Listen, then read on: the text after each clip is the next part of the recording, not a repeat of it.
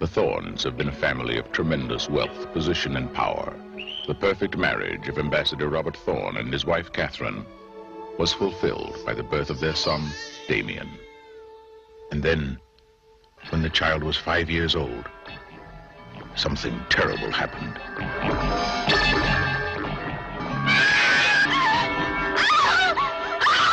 It happened again.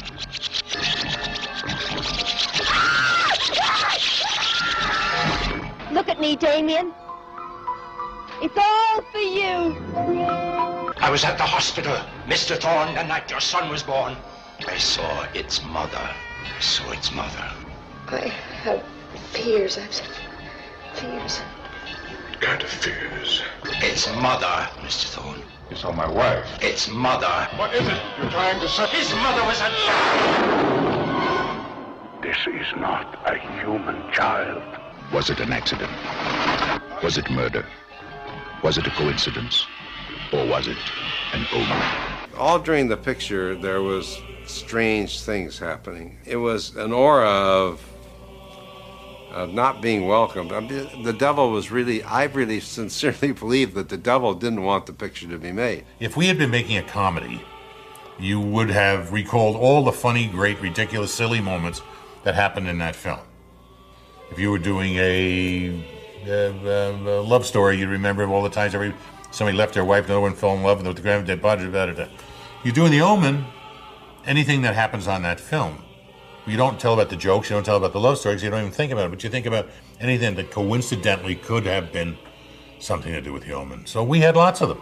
There were all kinds of incidents during the shooting of this film. He says, if you guys go ahead and make this movie, before you are done, you will believe the devil exists.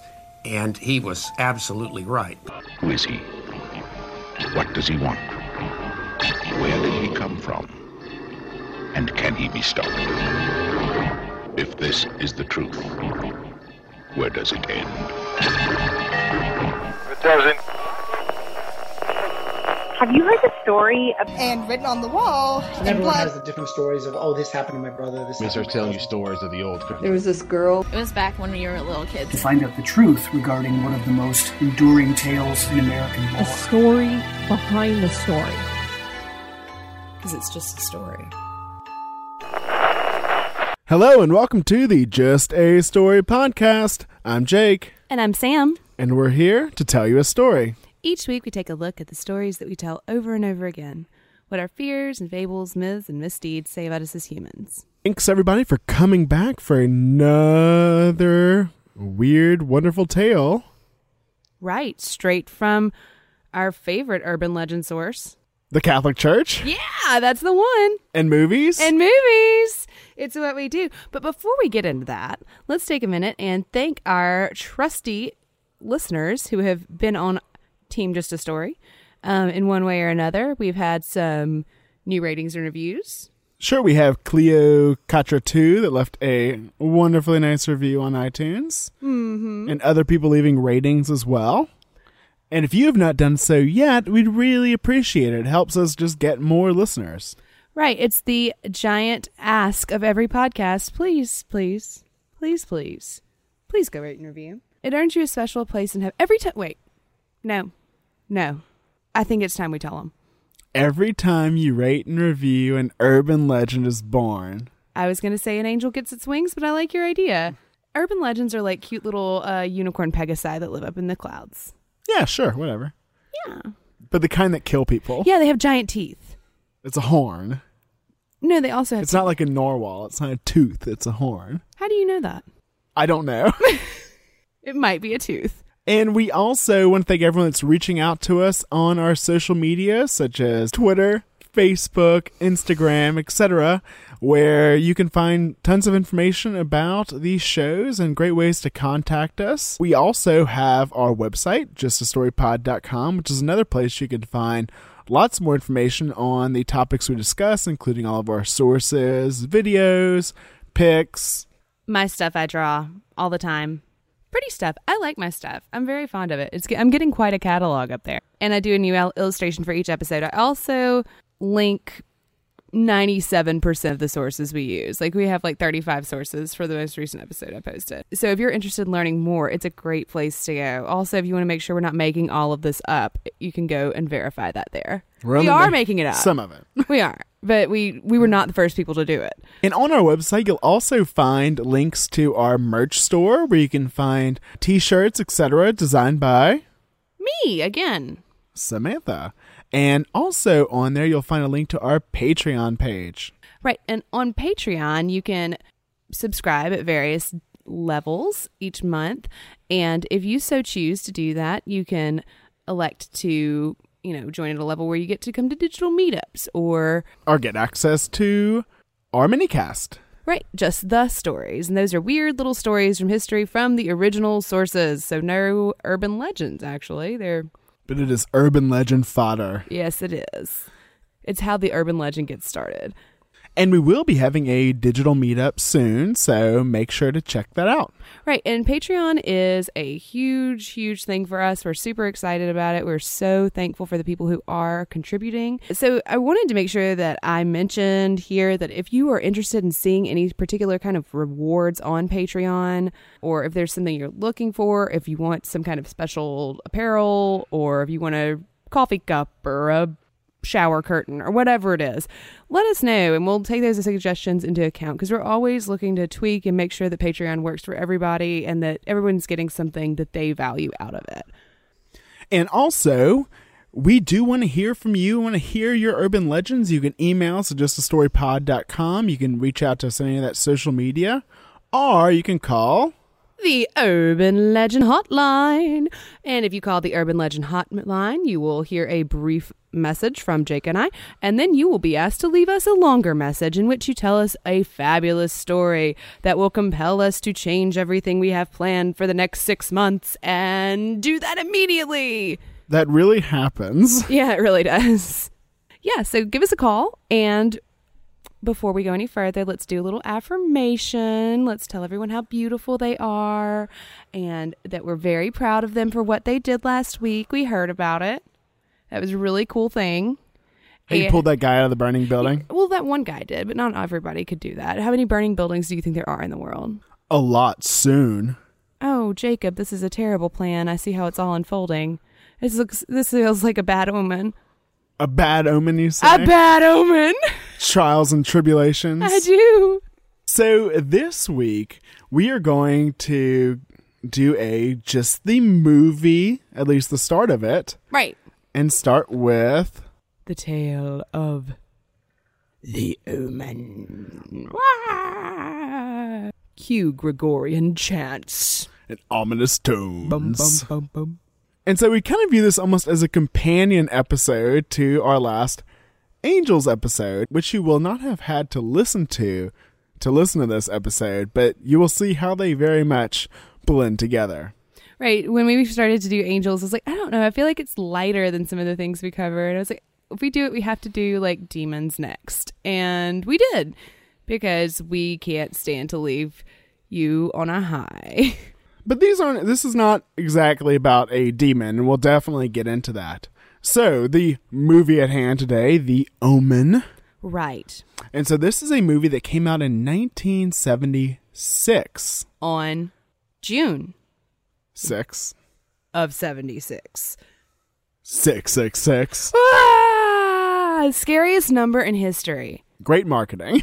Fantastic marketing. They spent a ton on marketing.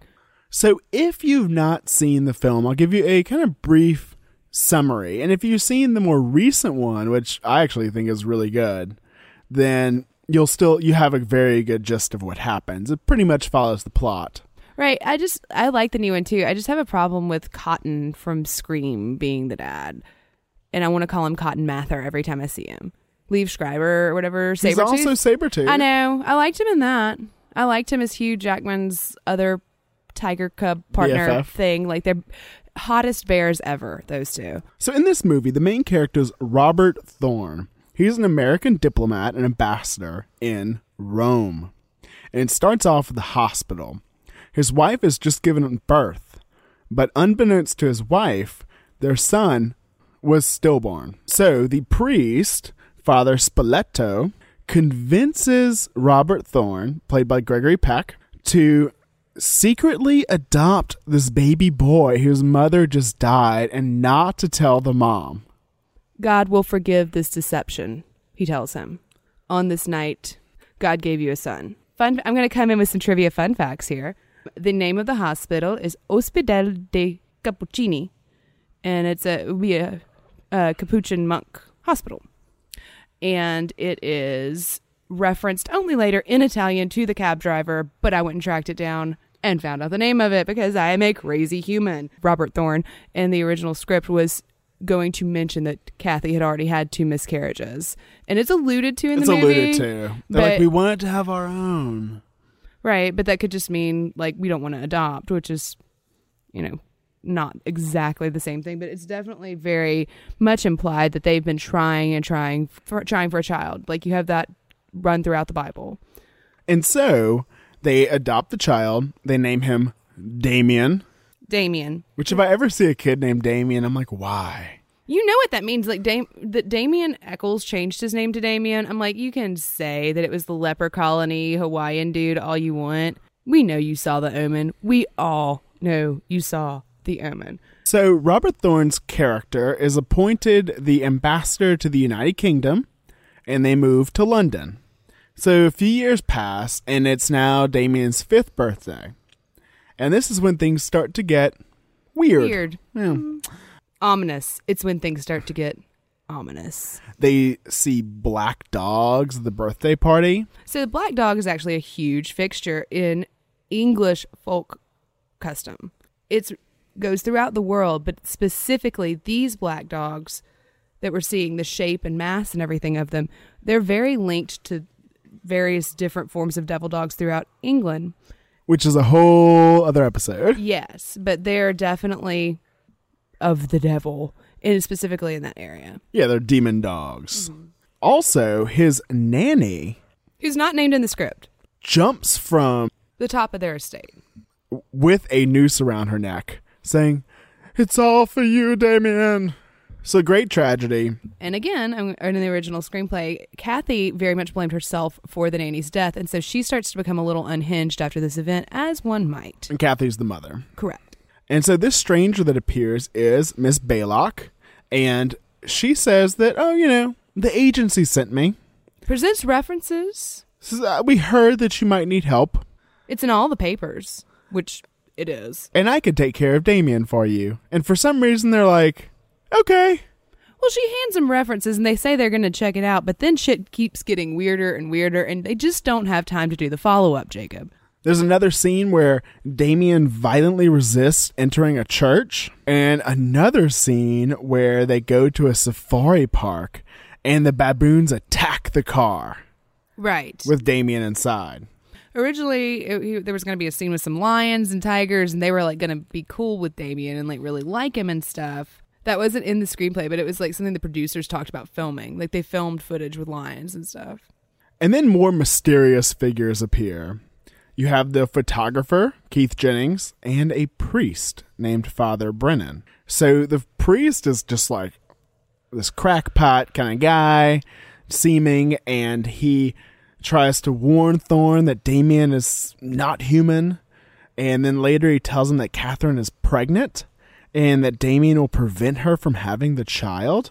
So this photographer has been taking photos of all these different people, and he sees shadows in the photos of the priest, later of the nanny, and himself. Right, not Miss Baylock, but the nanny who did commit suicide. So Father Brennan is quickly dispatched by a wild storm after he warns Thorne, and is impaled by a lightning rod. Right, and it matches the silhouette of the strange shadow that shows up in all of the photographs that Jennings takes of Brennan. Before Brennan dies, he does tell Thorne that the child will kill your wife, he will kill you, and as soon as he's sure that he can inherit everything that you have.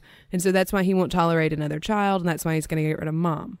And then get rid of Thorne. So lots of prophecy of death thus far in the film. And so next, you see Damien, in a way, try to kill his mother, Catherine. by riding his tricycle into her, and she falls from the second floor and thus has a miscarriage. So the photographer is seeing all these bad omens. Yes. That fit in, and he's like, oh shit, I'm next. Because there's a photo of him in which his neck is like kind of bisected, I guess. So he's become very concerned with the goings on of the Thorne household and what this all means.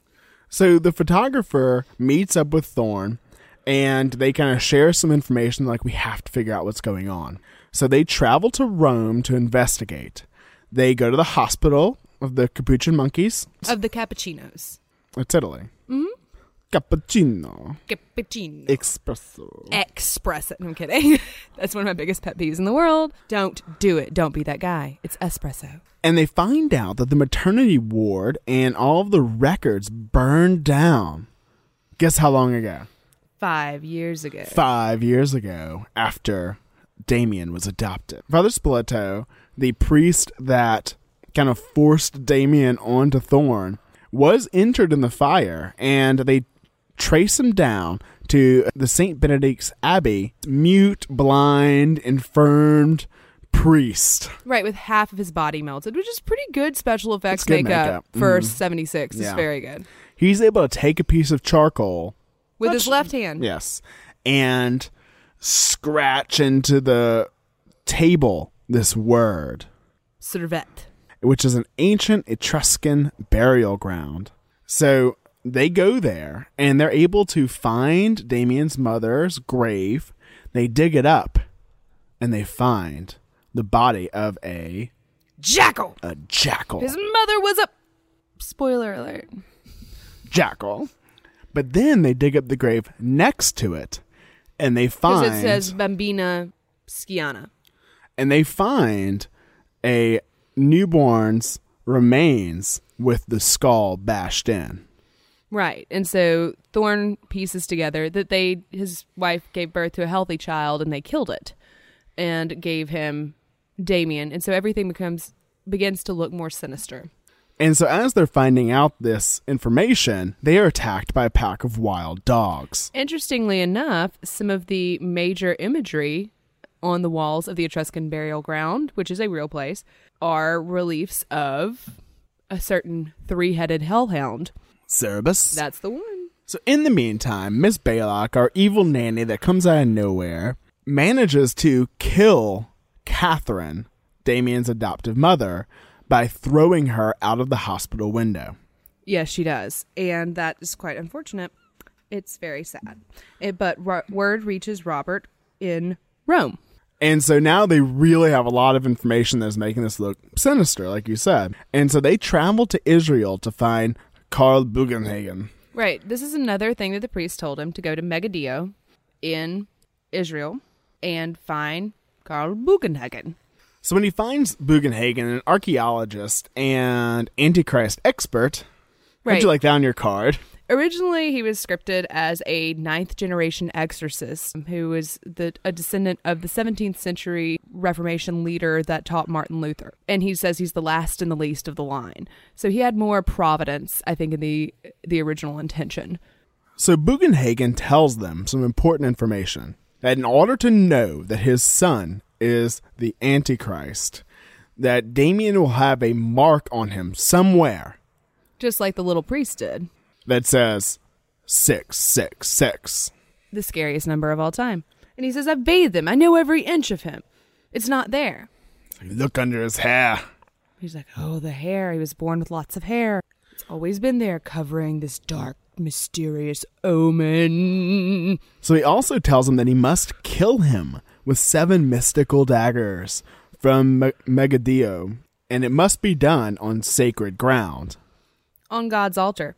Thorne is just disgusted by the idea of killing his son. A child. And he throws the daggers. I mean, this is Gregory Peck.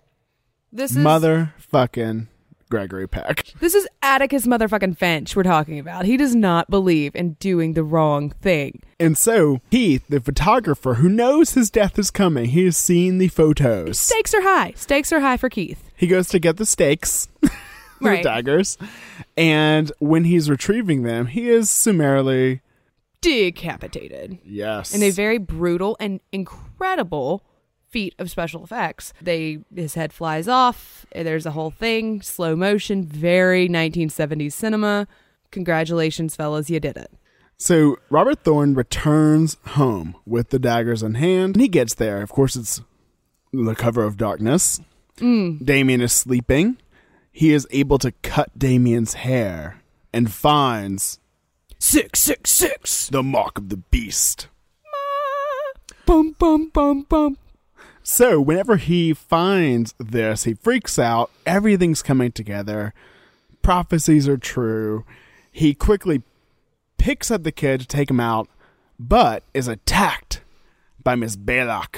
Fantastic character. And she's been very prim the entire time, and here she comes at him like a wild beast. So in the struggle, Thorne kills the evil nanny. So he's now definitely on the side of evil. And he grabs Damien. Damien's screaming, "Don't hurt me, Daddy!" You know, those terrible things that would just strike at the heart of any father. Throws him in the car, is like holding him down as he drives erratically. He drives from his home past the guards. The guards kind of freak out that the ambassador's car is driving erratically out of there, and so the police take chase. Now, Thorne gets to the church, brings Damien in, brings him to the altar, and as he is about to kill the Antichrist, or his son if he's wrong, the police come in. And before he's able to place the first dagger, he is shot.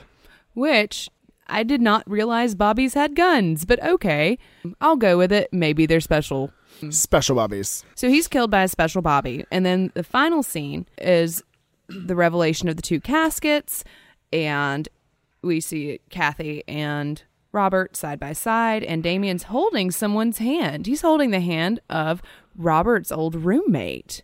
The president of the United States. So he's alive and now ensconced in the protections and services afforded to those living in the White House. All right, it's a great little twist ending that he does still end up in even greater power than he already was. Everything worked out, and he inherits all of Robert's wealth. Exactly. And so this movie was released in 1976, like you said, on 6/6/76. It was directed by Richard Donner, who is an amazing director, who would go on to direct Superman. Right. And Superman 2, some of it.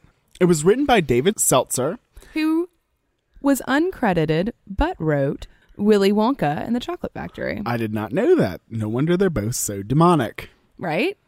I loved both of these movies when I was younger. And so even though it had a budget of like $2.5 million, it grossed $232 million. It had 2 Oscar nominations and 1 win for Best Score. That's the aforementioned Gregorian chants. It's kind of overscored, but it's okay. It's fun. It's the 70s.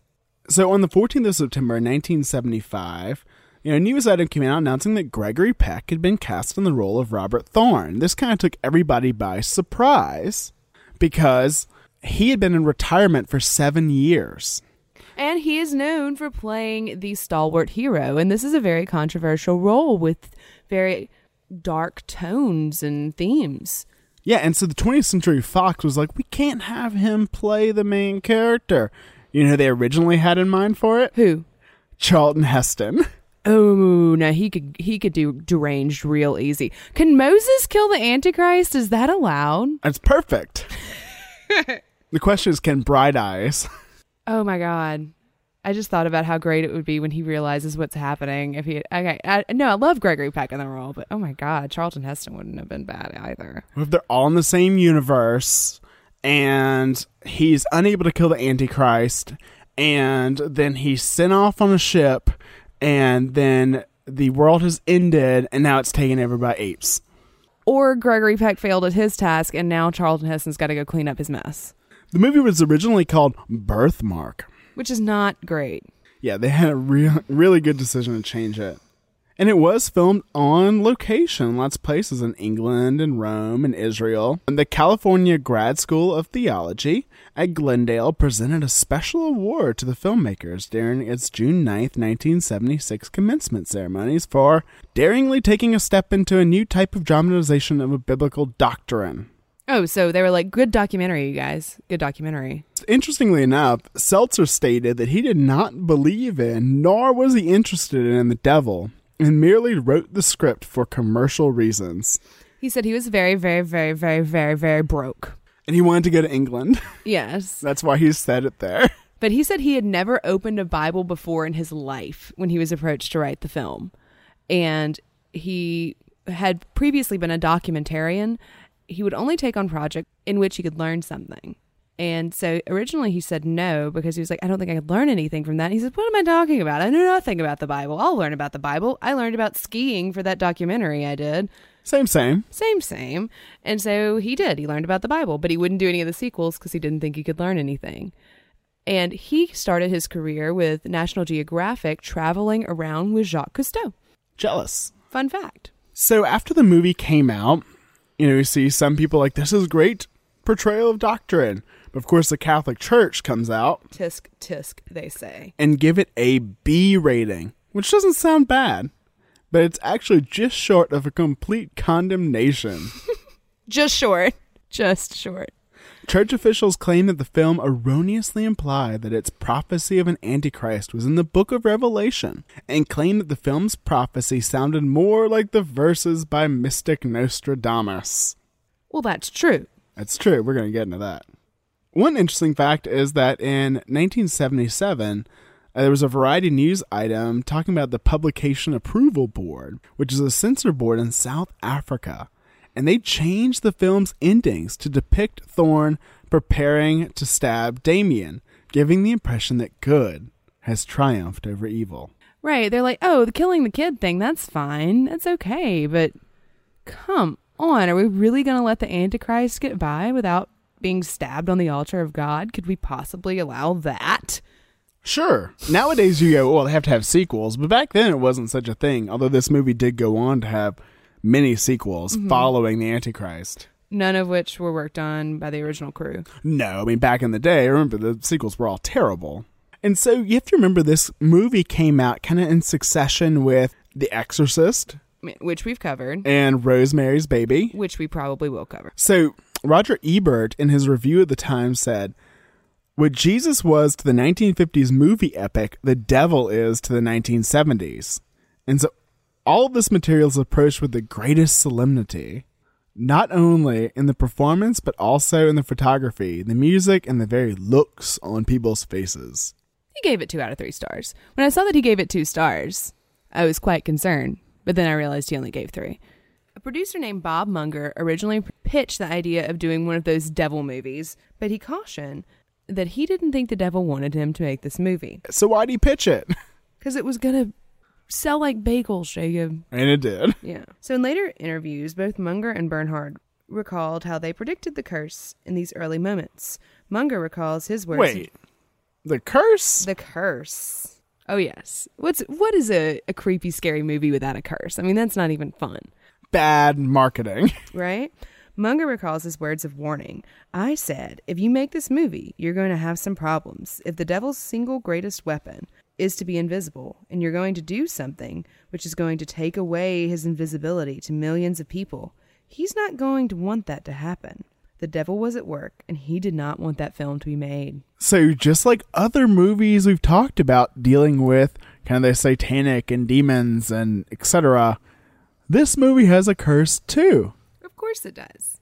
So the first thing that's cited in the internet canon, the list that appears on every blog for this, is that Gregory Peck's son committed suicide. And sometimes you'll see it said it happened while they were filming. It didn't. Not true. It happened before they started filming. And I think before he was officially attached to the role, because that piece came out saying that he'd taken the role in August and his son killed himself in June. It's thought that he even took the role as this, like, troubled father after that experience. To deal with it. And maybe why he kind of was urged out of retirement. So, yes, that did happen, but is it related to the movie or does it just get put on the list? We'll see. We're going to go through and talk about each of these claims. And then there was much lightning. Peck's plane was supposedly struck by lightning on the way to England to film. Mark Neufeld, who was an executive producer, was on another flight that was struck by lightning. And in an interview on the Omen DVD extra, one of the producers claims that Seltzer's plane was also struck by lightning, but Seltzer says, "You're full of bullshit. That's silly." Seltzer's very dismissive of this curse. So wait, did lightning strike them? There's no way to verify. So no news reports found. No, but lightning hits planes pretty often. It wouldn't have. I guess you're right. It wouldn't be newsworthy. Yeah, it would have been newsworthy if they actually crashed. So Bernhardt scheduled a private flight to go up and do a little filming over Surrey. But the craft was switched at the last minute, and reportedly it crashed upon takeoff, killing everyone in the plane. Did that happen? Sorta. Okay. It was switched last minute. A group of Chinese businessmen came in and all gave an alias. All of them had this the same alias, and it was super secret, and they had security detail, and they didn't want records kept, and all of this stuff. And they were coming to maybe buy this little plane for the government. And so it was very hush-hush and very abrupt. The plane took off. It was piloted by a man who was called Cat Eyes.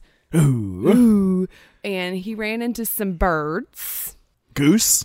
Yes, he hit Goose. And then Maverick said to Iceman, oh. Cat Eyes is going down. He's run into Goose. But anyway, he did hit some birds. They clogged the engine, but he was able to land the flight, but not before the wing tipped into a car that was driving off the base that was full of school children. Were there nuns too? No nuns, just school children, and 6 of the children died. Oh, shit.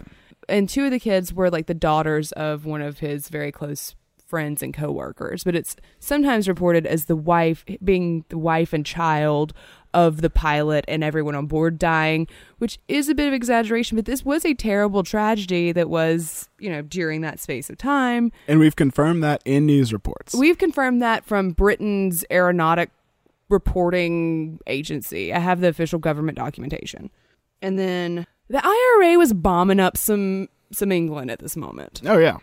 And so there were a lot of bombings reported. So Neufeld, who was one of the producers, was staying in the Hilton in London, which was bombed by the IRA on the 5th of September, 1975. And that is during filming, but luckily he and his family were not there. But the room that they were staying in was destroyed. And yes, that did happen.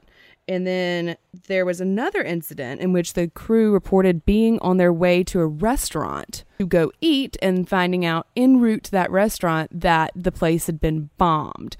Now, because I don't have the name or location of the place where they had the reservation or claimed to have had the reservation, I cannot confirm that exactly, but there was a bombing in a commercial area that does line up with the dates of filming. That was on August 28th of 75. And then Bernhardt also says that they are walking by the Green Park station, and moments later it was bombed. And the Green Park station was bombed. I cannot tell you if they were walking by it or not, but did he really do the research? I mean, I don't know. Those things get funny in memory. But there were a lot of bombings. They could have been bombed by the IRA, but they were filming in England. And while the IRA was doing the bombing thing. So, was that the curse, or was that just, business as usual? Now, I brought up the lions earlier when we were talking about the baboons, because this is a very important detail. There are claims that an animal trainer was mauled by tigers the day after filming, and he had worked on the scene with the lions. Oh, shit. And there are various different stories about what happened, but I can confirm from a news report that Sidney Bamford was mauled by a tiger that had been born in captivity and trained and never had a bad day in its life on November 5th, 1975. And he worked with the baboons on the film. Well, people say that. I can't find... he seems to have been in with the tigers, but I don't know if everybody just kind of came out to work with the animals on the day that the film crew was there. But he worked with the lions that were in cut footage. But there was somebody from the safari park that was mauled by a tiger in a freak accident during the filming. at the place where they filmed. And so then you get things lumped in after. They say the curse followed them. Of course. John Richardson, who had done the special effects for the movie, including that amazing decapitation scene, was driving in the Netherlands while he was filming A Bridge Too Far with Richard Donner, the follow-up project to The Omen. And he had a horrible car accident, and the woman in the car with him was killed, and in a very similar manner to the way that Keith Jennings was killed on camera. And there are reports that state that there was a sign that said Omen 666. Like it was 66.6 kilometers. To the town of Omen, I think with 2 M's or 2 N's. And I have confirmed that the car accident did happen. The woman who was killed was named Liz Moore, and she's always listed as his girlfriend and like nothing else. And that always drives me a little insane because she's actually the woman that sculpted all of Stanley Kubrick's props, like the Star Child and the mannequins and the milk dispensers for Clockwork Orange. I need to get one of those. Yeah, no. It's a little too modern art for our 5-year-old. And she actually designed the Stormtrooper helmets and C-3PO's suit. So she was really cool. She was 32. She had a son. Very sad. But it was on Friday the 13th of August of 76. And it was near the town?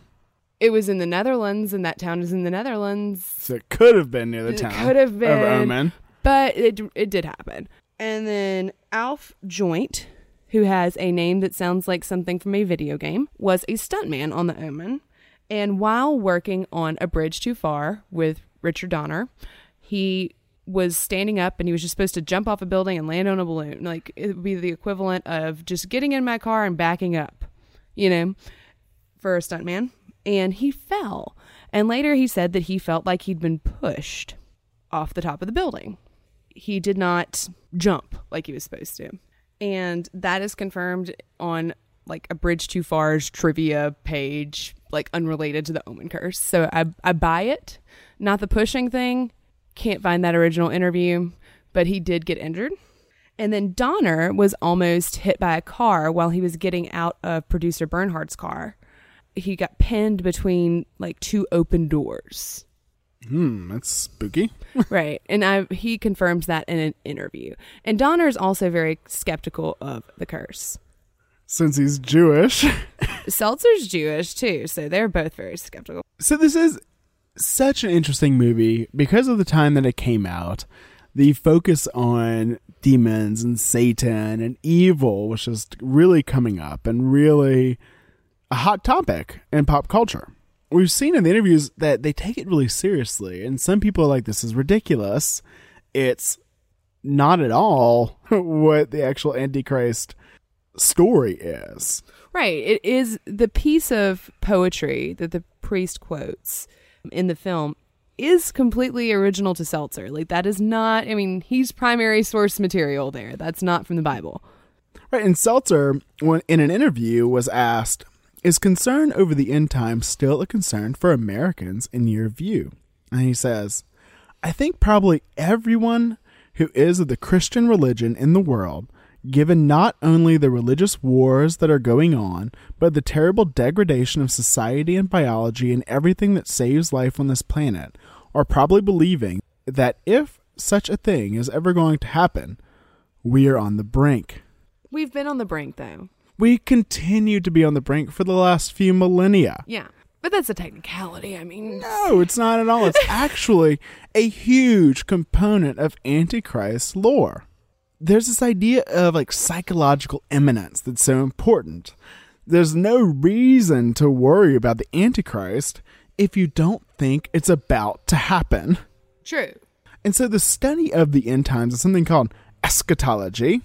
And that's kind of what we'll be talking about today, specifically about the Antichrist. And the end of the world as we know it.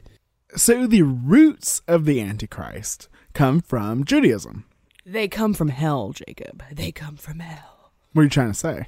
That the Jews didn't invent it, they just documented it. Oh, of course. So the idea of an anti-Messiah comes from Second Temple Judaism, which ranges from 3rd century BCE to 70 CE. This idea really focused on individuals or groups that were opposed to the hoped-for Messiah. And there were many different apocalypses written at the time, and those could include like a journey through heaven and hell, or reveal a temporal secret about the course of history. And they would often include present-day evil as a sign of the crisis of history. Wait, how's that work? Well, I'll give you an example. So, Daniel is a book in the Bible. It's also a dude. Works at Right. the coffee shop. Hi, Daniel. The Apocalypse of Daniel, which is from chapter 7 through 12, is the only Judaistic apocalypse included in the Bible. And so this is a great example of history as prophecy, which we will see over and over again. It seems sort of antithetical, one might say, history and prophecy. But let's see how we make these two jive. So Daniel was supposedly written in 6th century BCE, so a very old book. Mm-hmm. But it wasn't. It was written much more recently in this idea of things. And so in Daniel, I'm going to read you a little bit. We're going to get our Bible on. In my vision at night I looked, and there before me were the 4 winds of heaven churning up the great sea. 4 beasts, each different from the other, came up out of the sea. The first was like a lion and had the wings of an eagle. I watched until its wings were torn off, and it was lifted from the ground so that it stood on 2 feet like a human being, and the mind of a human was given to it. Was it cowardly? The lion? Mm-hmm. Possibly. And there before me was a second beast, which looked like a bear. It was raised up on one of its sides and had 3 ribs in its mouth between its teeth. It was told, "Get up and eat your fill of flesh." After that I looked, and there before me was another beast, one that looked like a leopard, and on its back it had 4 wings like those of a bird. This beast had 4 heads, and it was given authority to rule. After that, in my vision at night, I looked, and there before me was a 4th beast, terrifying and frightening and very powerful. It had large iron teeth. It crushed and devoured its victims, and trampled underfoot whatever was left. It was different from all the former beasts, and it had 10 horns. While I was looking at the horns, there before me was another horn. A little horn. Little horn. It's cute. It's the petite little horn. Did it sing, "If I were the king of the forest"? Well, it did have a mouth.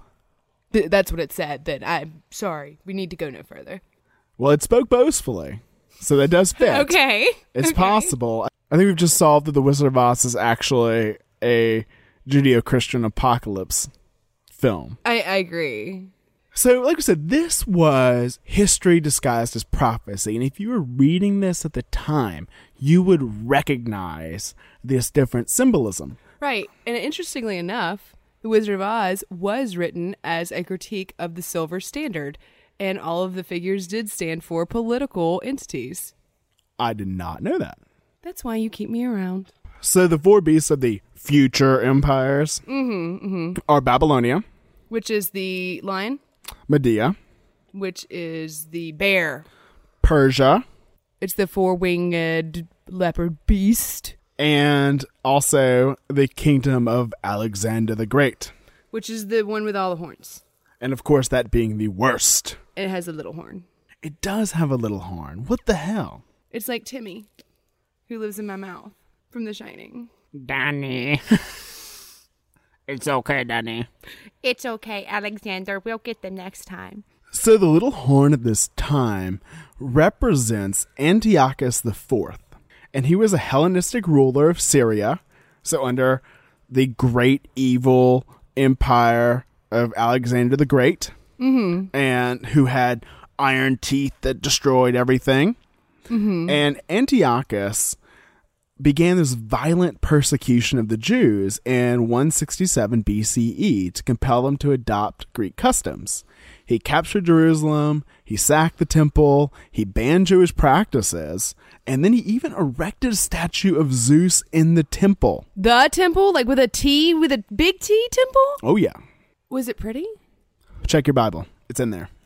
Damn, I forgot my Bible. When I was a kid, we had those like childcraft encyclopedias, you know, all the different colors. Everybody, I bet I bet 6% of our listeners at least had a set of those. And there was an Antichrist section. No, there wasn't. No, there was one on the Wonders of the World, 7 Wonders of the World, and there was an entry about the Temple of Zeus. And I remember reading about it and realizing that the little figures at the bottom were people and how huge it would have been. And as I read to the end, it was like it was destroyed whenever. And I remember just sitting in my mom's bedroom on her floor and crying when I read that because I would never get to see it. I was like 7. Well, so this terrible ruler led to the revolt of the Maccabees. Okay. It's all in the Bible. Get back to your Sunday school. So the little horn is very much a representation of Antiochus IV, and it is supported in millennial old text that is the reading of it. Okay, and so he's the little horn because he is one fixture of this larger empire. Right, but he's kind of the leader of it. Yeah, like it kind of directs. Exactly. Okay. Of the other 10 kind of kingdoms of the other horns. And it's little because he was an asshole, and they said he can't be the big horn, he's going to be the little horn.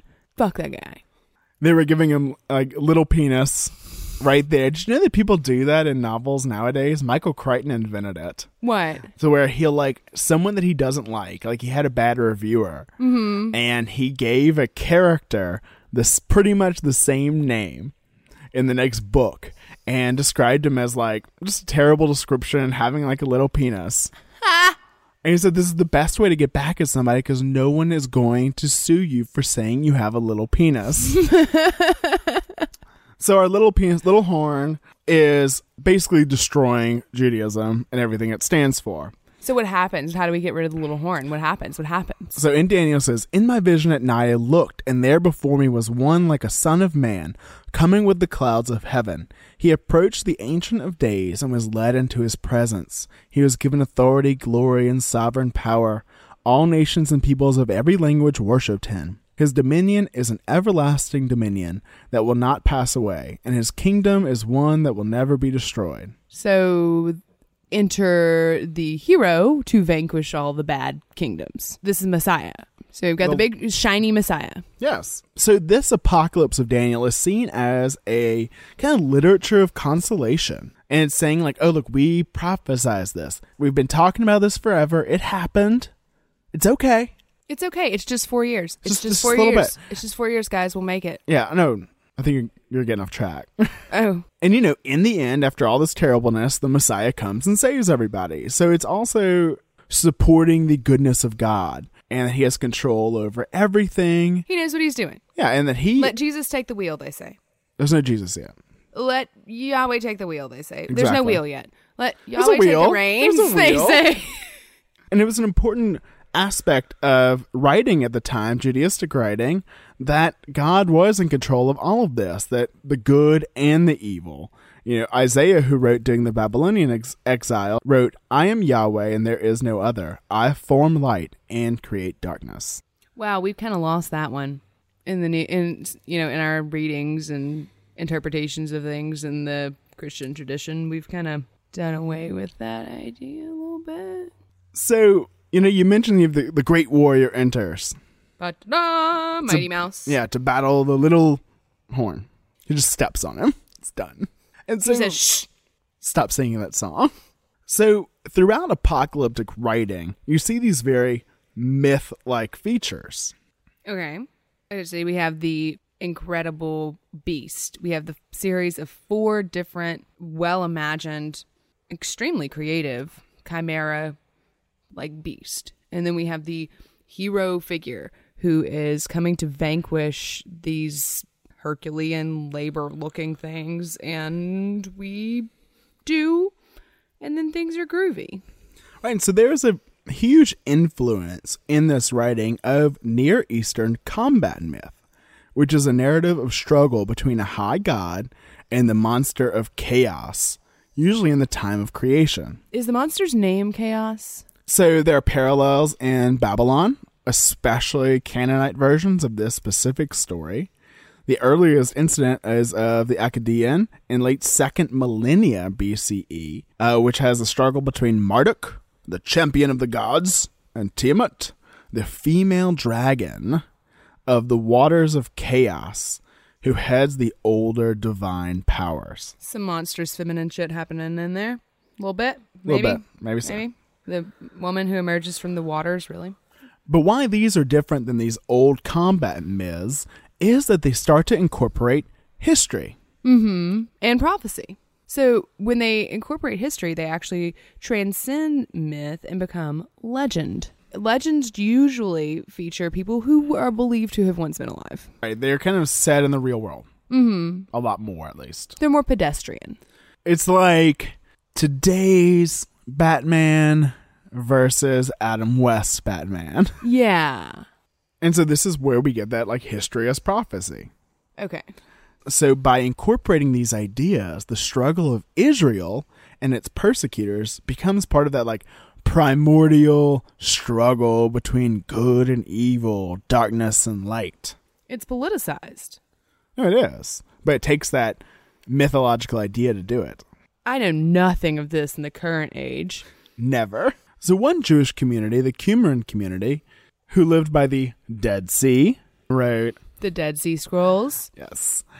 Discuss Belial, or Beliar, the prince of demons, and his fight against the army of angels led by Michael. Right, and this is sort of Baal, right? Baal or Baal. Maybe. So some texts state that they awaited the arrival of two prophets, a priestly messiah of Aaron, and more of a leader messiah of Israel from the house of David. Okay, so that's going to be your Moses and your Jesus. Later. Sorry, spoiler alert. But in this tradition, Belial is truly like a demon leader. But he has humans under him working for him. Right, he's charismatic and like in charge of that side of things. Yeah, and so those human leaders can be like anti-Messiah like things. So we're already separating from that idea of God is good and evil. God is angry Jewish God. We're getting away from that idea. And so as we come through time, we come to Christianity. And so this is when you truly get an Antichrist, because you can't have an Antichrist without a Christ, just like you can't have Bizarro Superman without a Superman. Correct. And so, according to some Jews in the first century, this guy comes along, and he's the Messiah. But according to others, meh. Not so much. Yeah, he's just a schmuck. Cool dude, but he was not on fire and 7 feet tall and shiny. Where are his 6 wings? Next. So, in theory, in order to have a Christ, a God-man, return, he would have to have some sort of opposition. And this would have to be kind of the epitome of human evil. So early Christians really focused on that Parousia, the return of Christ. I mean, of course, we still talk about it today, but they thought it was coming like tomorrow. Well, I mean, you're in the thick of it. You think, like, this just happened. Why not again? That's 2,000 years ago. Why now? Right. No, exactly. It's like, oh, that happened 30 years ago. This is coming. Yeah. He'll be back. And so in the Bible, you have 2 main apocalypses. And so the first being in Mark 13, which is called the Little Apocalypse. Why are they making everything diminutive? It's just shorter. So apocalypse is end of the world, right? Well, it's the end of current history. Okay. So in Mark 13, Jesus said to them, "Watch out that no one deceives you. Many will come in my name, claiming I am he, and will deceive many. When you hear of wars and rumors of wars, do not be alarmed. Such things must happen, but the end is still to come. Nation will rise against nation and kingdom against kingdom. There will be earthquakes in places and famines. They are the beginning of the birth pains. At that time, if anyone says to you, 'Look, here is the Messiah,' or 'Look, there he is,' do not believe it, for false messiahs and false prophets will appear and perform signs and wonders to deceive, if possible, even the elect. So be on your guard. I have told you everything ahead of time." So this little apocalypse, which I just took a few verses from, also predicts the fall of the temple. Right. Because that's how it starts. They're like, "Look at the temple." And he's like, "Those stones will be in the streets." Mark my words. And they do. And that happens in 70 CE. And you also have 3 important elements that become the kind of Pillars? Yeah, pillars, cornerstones of the Antichrist. And so that is that he will come saying he is Christ. He will have an abomination of desolation. So it's kind of the wars and things. He will just make everything suck. And that there will be false Christs and false prophets. And they will be able to produce signs and miracles, but their power will not be divine. And so Paul, writing in 2 Thessalonians, says, "Don't let anyone deceive you in any way, for that day will not come until the rebellion occurs and the man of lawlessness is revealed, the man doomed to destruction. He will oppose and will exalt himself over everything that is called God or is worshipped, so that he sets himself up in God's temple, proclaiming himself to be God. For the secret power of lawlessness is already at work, but the one who now holds it back will continue to do so till he is taken out of the way." So that's something that's later known as the restraining force. Okay. And then the lawless one will be revealed, whom the Lord Jesus will overthrow with the breath of his mouth and destroy by the splendor of his coming. So the lawless one equals Antichrist? Yes. So he's going to say, like, I am above religion. I don't need religion. I am God. Right, so in this one, Paul combines all those ideas of the separate people that Jesus is talking about into one being. Entity, yeah. Yes. And notice that none of these say the word Antichrist. Right. Where do we get Antichrist? Well, we will get to that, but it's only mentioned in one book of the Bible. We'll get to that. So this combines all the elements into one figure. It combines motifs of rebellion, blasphemy, deception. One guy. And they're all the work of Satan. So interestingly enough, there's the ideas of like the symbolism of evil in these figures. So like we said, you can't have an Antichrist without Christ. So a lot of times Christ is kind of the new Adam. He's human 2.0. He's human that doesn't fall to original sin. Right, and so you have the first Adam. And he fucks everything up. He's like the root of all evil. Right, he's why we have evil in the world, supposedly. Well, Eve.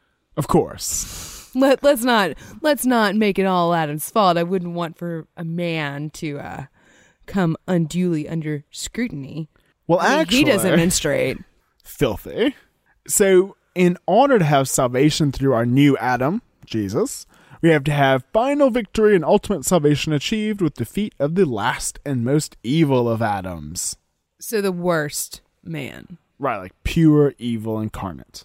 Who doesn't atone for doing wrong, who feels like sociopathy. We think the ultimate evil psychopath, sociopath dude. It has to be human. Apparently it has to be a man. Right, but he mentions it specifically, but in Christianity, evil and good are not these equal forces like you see in old mythology. Mm-hmm. God's always got the upper hand. Why? Because he has to. I mean, it just sounds like screenwriting. Like, oh, well, you're going to need an antagonist. So while you see in the writings of Daniel, supposedly, the Antichrist presented of this true historical figure, Antiochus, whose name even sounds right. Right. Then you can kind of extrapolate that this Antichrist that's being discussed in Mark and in Thessalonians and then later in Revelation is based on someone. And so who, at this time when these things were being written in the 1st century CE, was the ultimate evil persecuting the Christians? Oh, I know. Me. Yes. Nero. You in the back. Nero. It's Nero. It's Nero. It's Nero all the kinds of ways. Who's Nero? An emperor of Rome who fiddled while Rome burned. That's just a story. Because I know. There weren't fiddles. Well, yeah. That was easy. Well, and also he was not in Rome when the fire in Circus Maximus started. He did sing a little, but people say it was a lament. But this guy, even though he may not have started the Great Fire of Rome, was not exactly a Messiah-like figure. He thought he was. So many legends around our great Emperor Nero. He succeeded Claudius, and he ascended to power in 54 CE. Through lots of death. Lots of death. There was a skosh of death. He was sort of a megalomaniac. He was very cruel. Supposedly, we have so many legends about Nero, and it's very hard to debunk anything from, 54 to 68 CE. So we're going to go with it. We'll talk about things, but we're just going to assume the worst because that's fun to do. So he was very bloodthirsty and violent. As a child, he liked to put on a disguise and kill people who argued with him. When he got older, he liked to engage in games at the Colosseum, dressing as an animal wearing skins and attacking people bound to stakes. In specific, he liked to bite their genitals off. Oh, this is healthy. It's going well. This is going well. And there was a female serial killer called Locusta, who was a poisoner, who I think just kind of poisoned everybody that people told her to poison, and maybe a little extra. But she killed several people, and legend has it that he had her publicly raped to death by a giraffe. A giraffe? A giraffe. Bullshit. It is bullshit. It actually is, but it doesn't matter. It's so good. But this is the reputation of the guy. And if you don't live immediately in the area and you weren't there to see it, why not? I can see how even at the time people would believe it. He came to power after someone ate a poisoned mushroom. Fed to them by his mother. Yeah. Probably. Agrippa was her name. She was with him every step of the way the first couple of years because he's like 19 when he became emperor. And she was very, very involved politically. And Seneca didn't care for this. And Seneca was one of his advisors. And as she became more of a political force, Seneca and others saw the need to have her removed. Dispatched. So at this point, we have a young Nero ordering the dispatching of his own mother. This is called matricide. This is looked upon with little favor throughout much of the world, and especially Rome. The mother was a very important symbolic figure, and to do away with her might be seen as, despicable. However, Nero did do away with his mother, Agrippa. He tried to have her ship sunk, which was cute, because she just swam to shore. So there are so many tales, so many versions of this. And according to the historian Cassius Dio, Nero sent his mother off on a custom-designed ship. And while she was out at sea, a secret door under the ship opened up and sent her falling into the depths of the water. So, like a vaudeville trap door. Right, it's so ridiculous. He probably did have his mom killed. He probably just had someone go stab her or sleep or whatever. But, this is just the most ridiculous. But if you look at it through this lens of these writers, these, detractors, they're trying to paint him as the most evil man possible and conniving. Well, he does connive her next. He just sends people to do it. In some versions of the story, when she sees them coming, she's like, "Tell them I recovered well from my last accident. And if you come and say that Nero sent you to do this, not my Nero. He would never do this to his mother. But do what you have to do. Just get it over with." Basically. And in other accounts, she says, "Smite my womb." That's so great. She means monstrous feminine. Start there because I gave birth to this monster and now look what it got me. And then he married Octavia, who was the daughter of Claudius, because that cemented his claim to the throne. He succeeded over Britannica, who was Claudius's son. Right, this was all arranged by Mother Dearest. Mommy Dearest did do this for him. And he also died from poisoning Britannica, the brother, soon after Nero came to power. Possibly. Lots of poison. So much poison. This is why they were tasters. So one of my favorites, Suetonius, writes this quote: "After several vain attempts to strangle her, he divorced her on the grounds of barrenness. When people took it ill and openly reproached him, he banished her besides, and he finally put her to death on a charge of adultery that was so shameless and unfounded that when all who were put to torture maintained her innocence, he bribed his former preceptor, Anicetus, to make a pretended confession that violated her chastity by a stratagem." Oh my. Dude, brother, do me a solid. Hey, say you fuck my wife. My wife. And so there are claims that he kicked his wife to death because she was pregnant, and that was the thing that the most evil man would do. But this is his next wife, Popina, and there are actually documents that surfaced recently that like deify her and talk about his longing for her and things like that. So some people say that she may have just died and that got lumped on the pile of Nero as an asshole shit, which is possible. Well, and so he did write those poems. He thought he was like the best artist ever in the whole wide world. And musician. Oh, and yeah, all of it. Just general. He probably invented the fiddle just to play it while Rome burned. I'm Probably defaming so. Nero. Definitely. Yeah, that's what he needs. More defamation. He doesn't have any, obviously. We're only like halfway through it. He would even like lock people in the theater to listen to his performance. That's how you know he's Trump. Oh my God, he's Trump. 3 Doors Down performed at his inauguration. It was awesome. He made everyone listen to it. If I go crazy, then what? Oh, wait. So this is an account of what was done to the Christians as retribution to their contributions leading to the Great Fire of Rome. History blames Nero, but Nero blamed the Christians. It's like, near scapegoat, new. You're new. No one cares. Come see. So this is from Tacitus's account of what happened following the Great Fire. He says, Nero fastened the guilt and inflicted the most exquisite tortures on a class hated for their abominations, called Christians by the populace.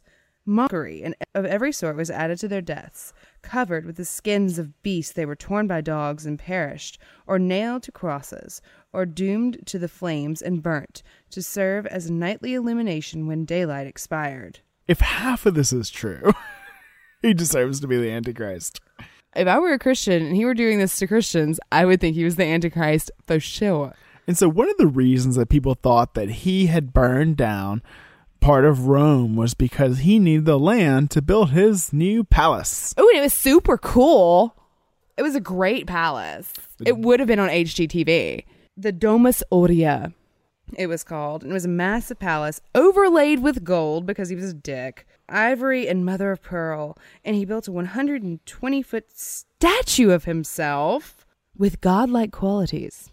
In this palace, there's the recounts of all the orgies, which you can see in that movie. That one movie that happened that one time. Yeah. And they had like vomitoriums and... What is What? Is that where they kept the vultures? What's a vomitorium? Vomitorium. What is that where they kept the vultures? Oh, because they vomit. Yeah, no. No, so they would like eat so much and drink so much that they would then go like vomit and then go and eat and drink some more. Oh my God, we did that in the north end of Boston. Yeah. When in Rome. Aww. So yeah, that seems like a good idea that's going to sit well with people who think gluttony's a sin. And then of course he built this temple whenever half of Rome had been burned down. And he was using all the money to build this ridiculous temple. That was shiny. It was shiny. Or castle. Or palace. So, yeah, he crucified Peter, which didn't go so well. And supposedly he crucified Peter upside down because Peter said, I am not fit to die in the same manner as my Lord. People would attend and cheer whenever he killed some Christians just for shits and giggles. And they did apparently serve as light during his parties when they were on fire. And they were often nailed to crosses and just hanging out in the middle of the vomitorium orgy party. What a way to go. Oh my God, it'd be so bitter. I would haunt the shit out of that man. So Tacitus also told a story about Nero throwing a massive orgy that went on for days. And at the end, Nero threw a mock wedding ceremony in which he married a freedman named Pythagoras, one of 2 men who Nero married throughout his lifetime. Why was it a mock wedding? I have no problem with Nero marrying Pythagoras. Maybe they were just really progressive. According to Suetonius, whenever Nero wanted to let off a little steam, he would tie naked boys and girls to stakes and then dress up like an animal and jump on them. And then he would pretend to eat them. This is most likely a recreation of how criminals were executed at the time, with Nero pretending to be a vicious animal devouring a sentenced man in front of an audience. So he had flair. So eventually the Romans did have enough of his shit, and he was put up on charges. They were planning on executing him. And whenever he kind of found this out, he committed suicide. Right. He stabbed himself in the neck badly, apparently. Yes, or someone else did it We that he don't asked to do. Of course. It does say assisted suicide most places, but I think that may just be another way to make him look bad. Right, Like, he couldn't even do it it. himself. Can't do anything right. She's just never... I don't even understand. So he was definitely the first big persecutor of these new Jew Christian-y things that are arising. Mm-hmm. Mm-hmm. And so another myth came about at this time that Nero wasn't really dead. Why wouldn't he be dead? Well, he had made peace with the Parthians. Mm-hmm. And people thought that he fled to Partha Okay. and would, build up his armies and return to vanquish his enemies and take over Rome. That would have been awesome. Good plan. Well, so a lot of people thought it was a good plan. Uh-huh. He had several imposters over the time. What do you mean? Like, people who were like, hey, I'm Nero. Yeah. I'm Nero. No, I'm Nero. I love to fucking dress like a wolf and try to eat people and vomit. It's him! It's him! He's back! Sing a little. Oh, no, you're too good of a singer. Oh, no. That would never do. And even in 88, there was an imposter that was nearly successful and almost began a war between Rome and Partha. I want to read that guy's, journal. I want to read his journal. Not the public accounts. I want to know. He's like, they're buying it. They're buying this shit. Can you believe it? Or be his buddy. Like his one friend who knows. So at the time, there's something called the Sibylline Oracles. All right. That's And fancy. Yeah, so what's an oracle? It's something that tells about omens or the future. And so you had lots of pagan oracles. Like the one at Delphi. Right. Famous And- one. Yeah. It's mostly just fumes. But whatever. Hey, whatever. So, all hot air. Meh. So you have these poetic imitations of pagan oracles that were created by these Jews, or now kind of Christian Jews, to show the superiority of their religion and predict the coming divine judgment of the Gentiles. So is it like a circus thing where it's like, oh, we're coming and we have clowns and elephants. And they're like, oh, well, we have clowns, elephants, and a tiger that rides a bicycle. Sure, whatever. So in these imitations, they were supposedly written at the time of Noah. Oh, well, that's a day or two ago. But they were more written in the 1st and 2nd century. Oh, ye of little faith. And so one written in 100 CE talks about this kind of anti-Messiah, anti-Christ-like figure, saying that he will declare himself equal to God, which Nero did because he had the statue. And also he was Caesar, which is God, kind of. Kinda. It was a cult of Caesar.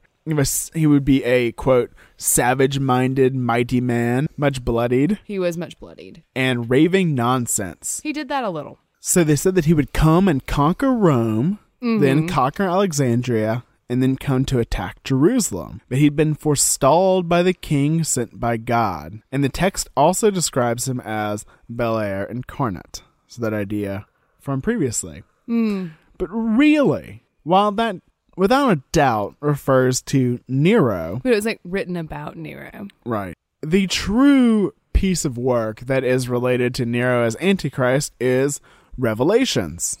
But Revelations was divinely inspired and written at the time of Christ's crucifixion in the next couple of days. No. Oh. So it was most You likely... mean my backwoods Baptist preacher lied to me? Yes. So it was actually written kind of around turn of the next century, so around 100 CE. It was written by the early Christian prophet John in the last decade of the 1st century in Asia Minor. Turkey. Yeah, and he was very interested in how recent events, especially the Roman Empire, related to basic apocalyptic scenarios of crisis, judgment, vindication.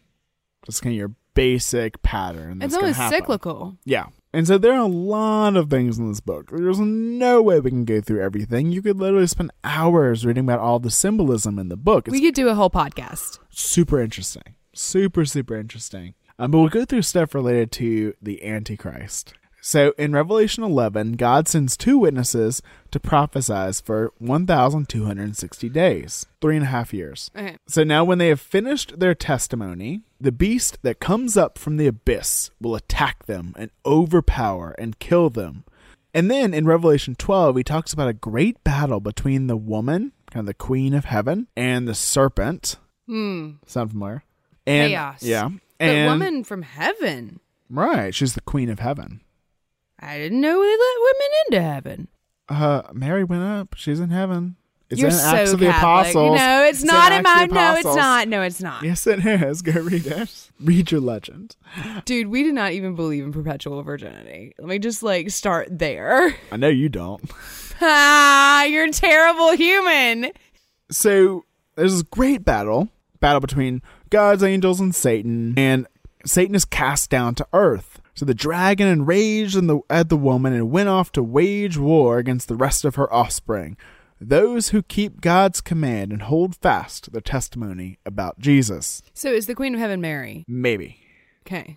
So the other part that discusses the Antichrist are the two beasts. Okay, so there were two big baddies, two big bosses in the Jewish video game. Right, so you have the beast out of the sea and the beast out of the earth. And so this is from Revelations 13. Mm-hmm. The dragon stood on the shore of the sea, and I saw a beast coming out of the sea. It had 10 horns. Again, with the horns. 7 heads. Oh, so they've just incorporated the previous, all the heads. You had the 4, and then you had the 3, so now you have the 7. 7 heads. And with 10 crowns on its horns, and on each head a blasphemous name. The beast I saw resembled a leopard.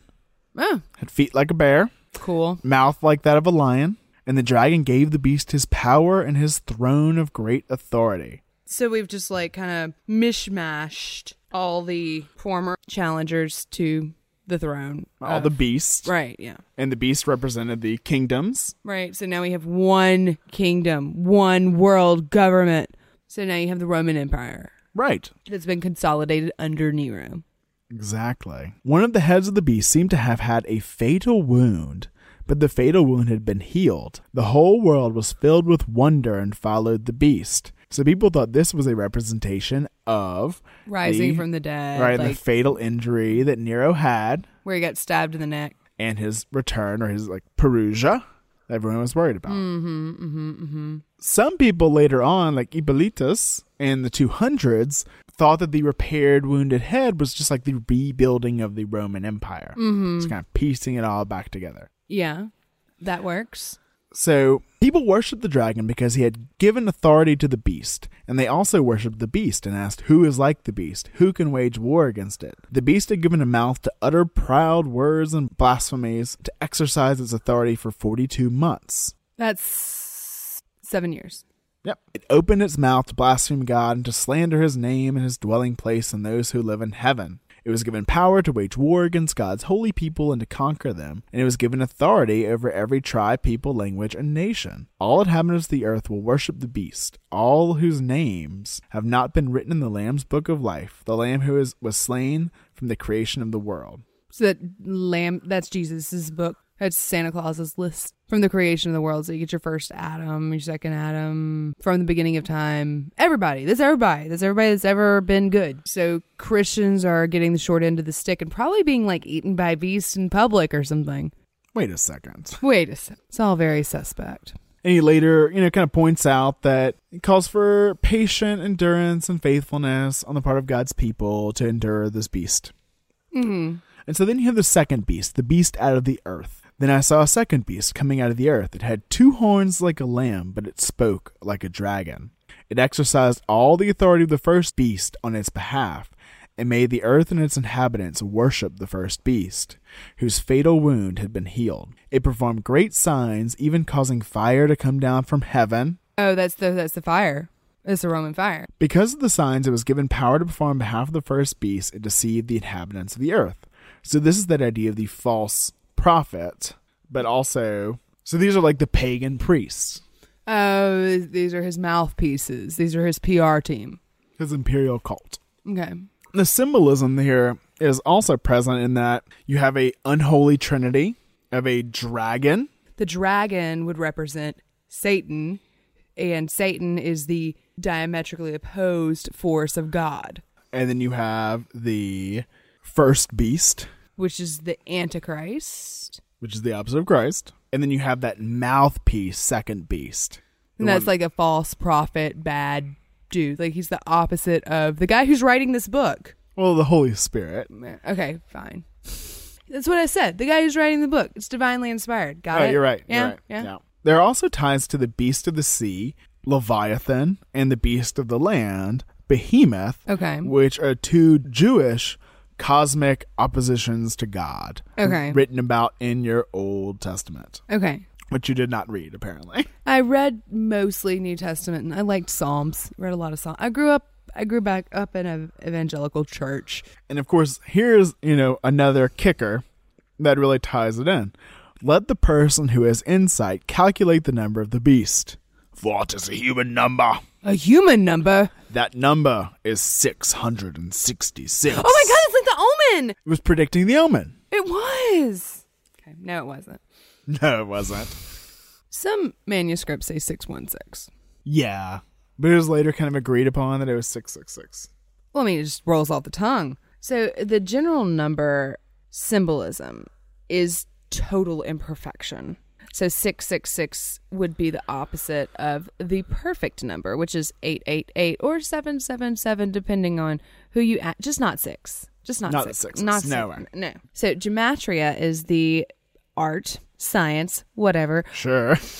Of calculating names according to the numbers signified by the letter. So in Hebrew, that would be NRWNQSR, which would be Nero Emperor. And that would be 666. Mm-hmm. So you can see that there's all the symbolism, all the actual discussion of the Antichrist is only in those two sections of Revelations. That's it? That's it. That's all we get? Yeah. Well, there's plenty more in there, don't you worry. No, but I mean about the Antichrist, it's such a giant deal. Every fringy blogger under an aluminum hat that has any sense of self-respect has speculated upon who the Antichrist might be. And we've just got two measly little mentions in Revelation. That's it? That's it. Okay. And so we can also ask, who else could be the Antichrist? That's a fun question. Let's do it. I love it. So in the letters of John, he writes about this sect of his kind of Christian community that has broken off because I think there was an issue with divinity. Mm-hmm. They were Gnostic. He says, "Who is the liar? It is whoever denies that Jesus is the Christ. Such a person is the Antichrist, denying the Father and the Son." And so that's the word. That's where we get the word. That's it? That's it. And he's talking about people. The people that disagree with him. So this is the equivalent of leaving a negative comment on their blog. Well, yeah, I guess so. He's commenting, he's calling them out. He's going like, you're the Antichrist. You are the reason. And so this definitely... You're the antithesis of Christ. Right, because if you don't follow him and believe in his divine words and works, you are the opposite of him. That's just good semantic arguing. He would win a court case. So this is when you start seeing a very obvious external representation of the Antichrist. And that idea of this external representation, this outward force... Mm-hmm. And you being able to blame anyone you don't like as being the Antichrist. Well, thank God we've gotten over that. Can you even imagine? That just becomes... ubiquitous. Yes. And so, of course, a few hundred years later, you start to have these newfangled Muslims. What? Yeah. No way. So at first they think they're just another invading barbarian force, just like those Germans and... Just same shit, different day, whatever. But then once they actually started to learn about them, they went, oh shit. Because they figured that this must be the last and worst of all heresies. Oh, good. I mean, good. There's no way this could be a new religion. Nah. Crazy talk. Nah. And that, of course, since this was the worst and last of all heresies, Muhammad must be the final enemy. Oh, well, obviously, because... And so in Cordoba in the 850s, over 50 Christians were put to death after purposefully insulting their religion to their conquerors. So they went out and they were like, you guys are cotton-headed ninny muggins. Blah, blah, blah, blah, blah, blah. So according to one monk, a Christian named Perfectus... Oh, okay. If that was his real name, I don't like him. Oh, there's no way it was his real name. Denounced Muhammad as one of the false Christ. And that went over well? Yeah, they killed him. Yeah. This was praised by the monk Eulogius, who said they marched out against the angel of Satan and forerunner of Antichrist, that is, Muhammad, the heresiarch. Oh, so they thought he was the false prophet? Oh, yeah. And so no wonder we're getting along well now. yeah, it just started right at the beginning. And so monk Paulus Alvarez called Muhammad all the names. What do you mean? 11th horn. He called him like all the biblical names. Oh, I'm sure he called him more than just that.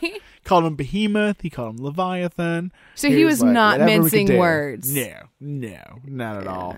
And he talked about how they had conquered the Greeks and the Franks and the Goths, and that's the uprooting of the 3 horns by the 11th horn, and this must be a sign, and that these martyrs, quote, they're martyrs, suicide by mouth. We're getting into the Middle Ages, and Byzantium, the Eastern Roman Empire, is kind of the center of power and literacy and culture. So Rome was no longer the beast or the restraining force that we mentioned earlier, which is the thing that kind of holds back the coming of the end times. Now it was the Eastern Roman Empire, and they were the saviors. The Romans were the saviors? Yeah, the Eastern Roman Empire. Well, that was quick. Yeah, because now they're all Christians, remember? They're retconning. They are retconning this shit already. Oh, so they retcon some more, and they create this legend of the last world emperor, which is not in the Bible. And it's this symbolic representation of Christ that will defeat all of Rome, and now God's, enemies, and hand over world dominion to God. And it will prepare the world for the final son of perdition to be revealed. So this is like the readying for the Antichrist, yes? Yes.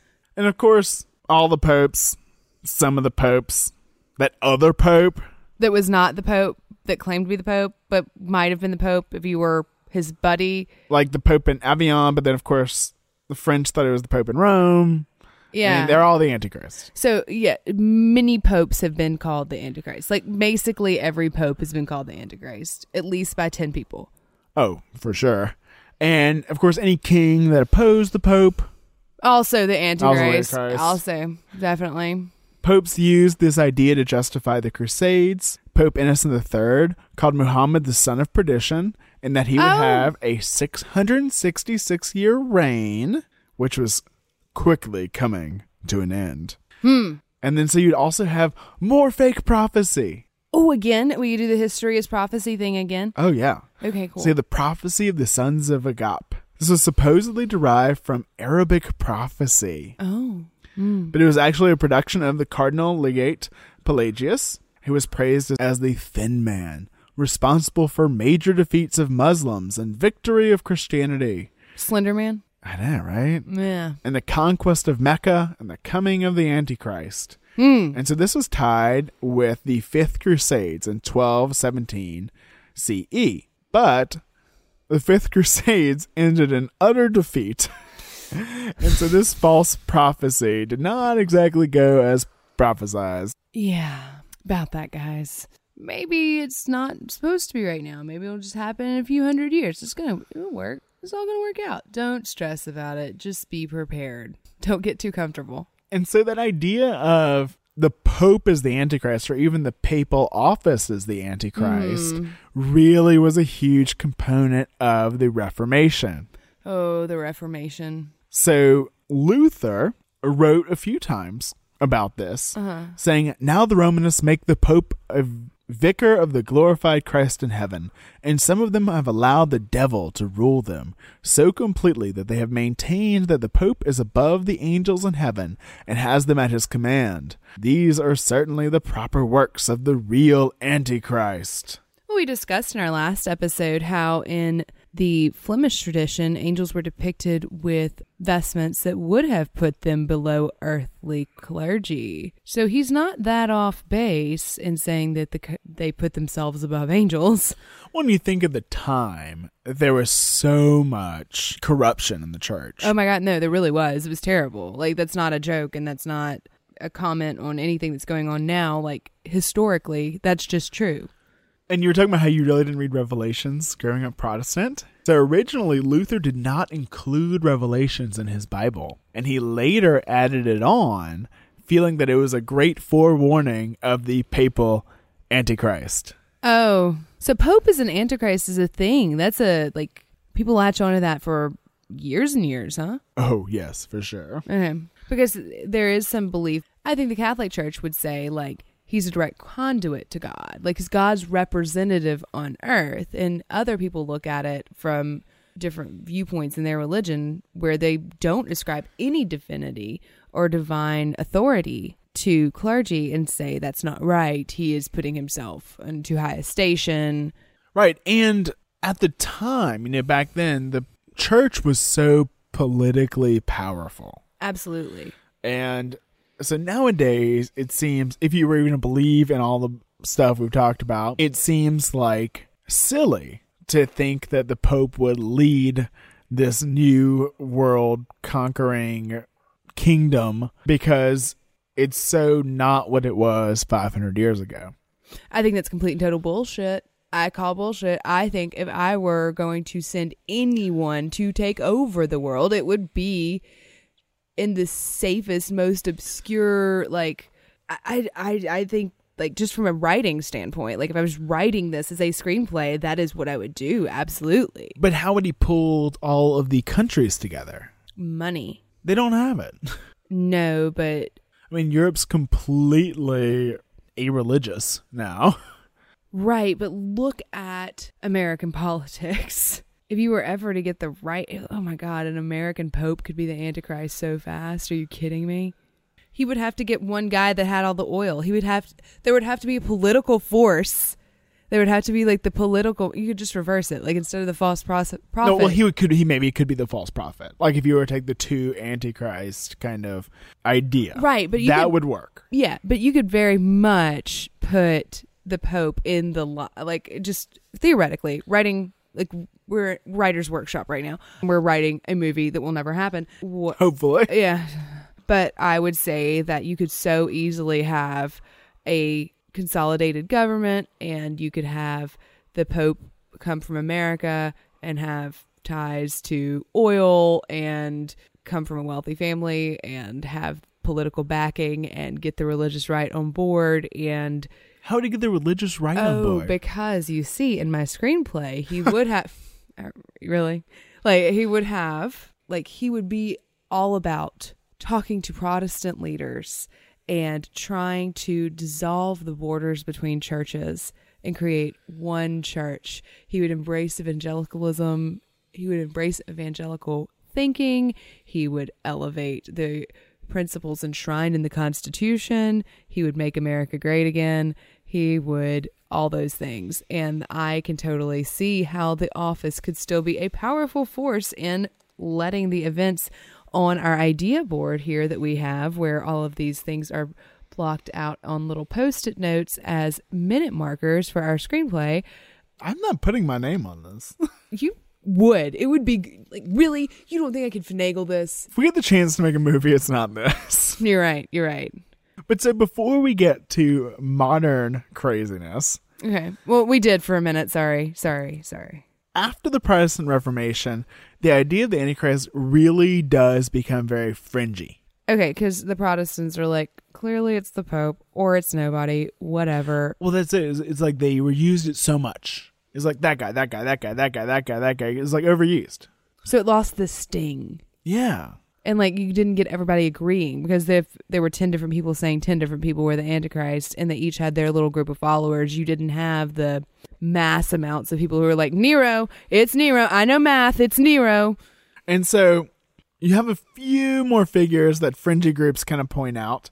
So Russia was one kind of holdout on the Antichrist idea. So you had the Russian Orthodox Church. Big deal. That saw itself as the true guarantor of true Christianity because Rome fell. And the second Rome fell. They keep doing that. And so they felt they were the last representation of the fourth beast, or the restraining force that was keeping the Antichrist from coming. And they wanted to keep the Antichrist from coming, right? Right. So with reforms under Alexis I, this big debate happened. Are they overturning true Christian worship? Are they destroying the restraining force? So this is the general Russian populace saying, oh, I don't know about that thing you did there. I don't know how much the serfs were discussing this. Well, in Mother Russia is no time for theology. Only potatoes squeezing vodka like tears from them. So this all came to a head with your fave. Peter the Great. Is it Peter the Great?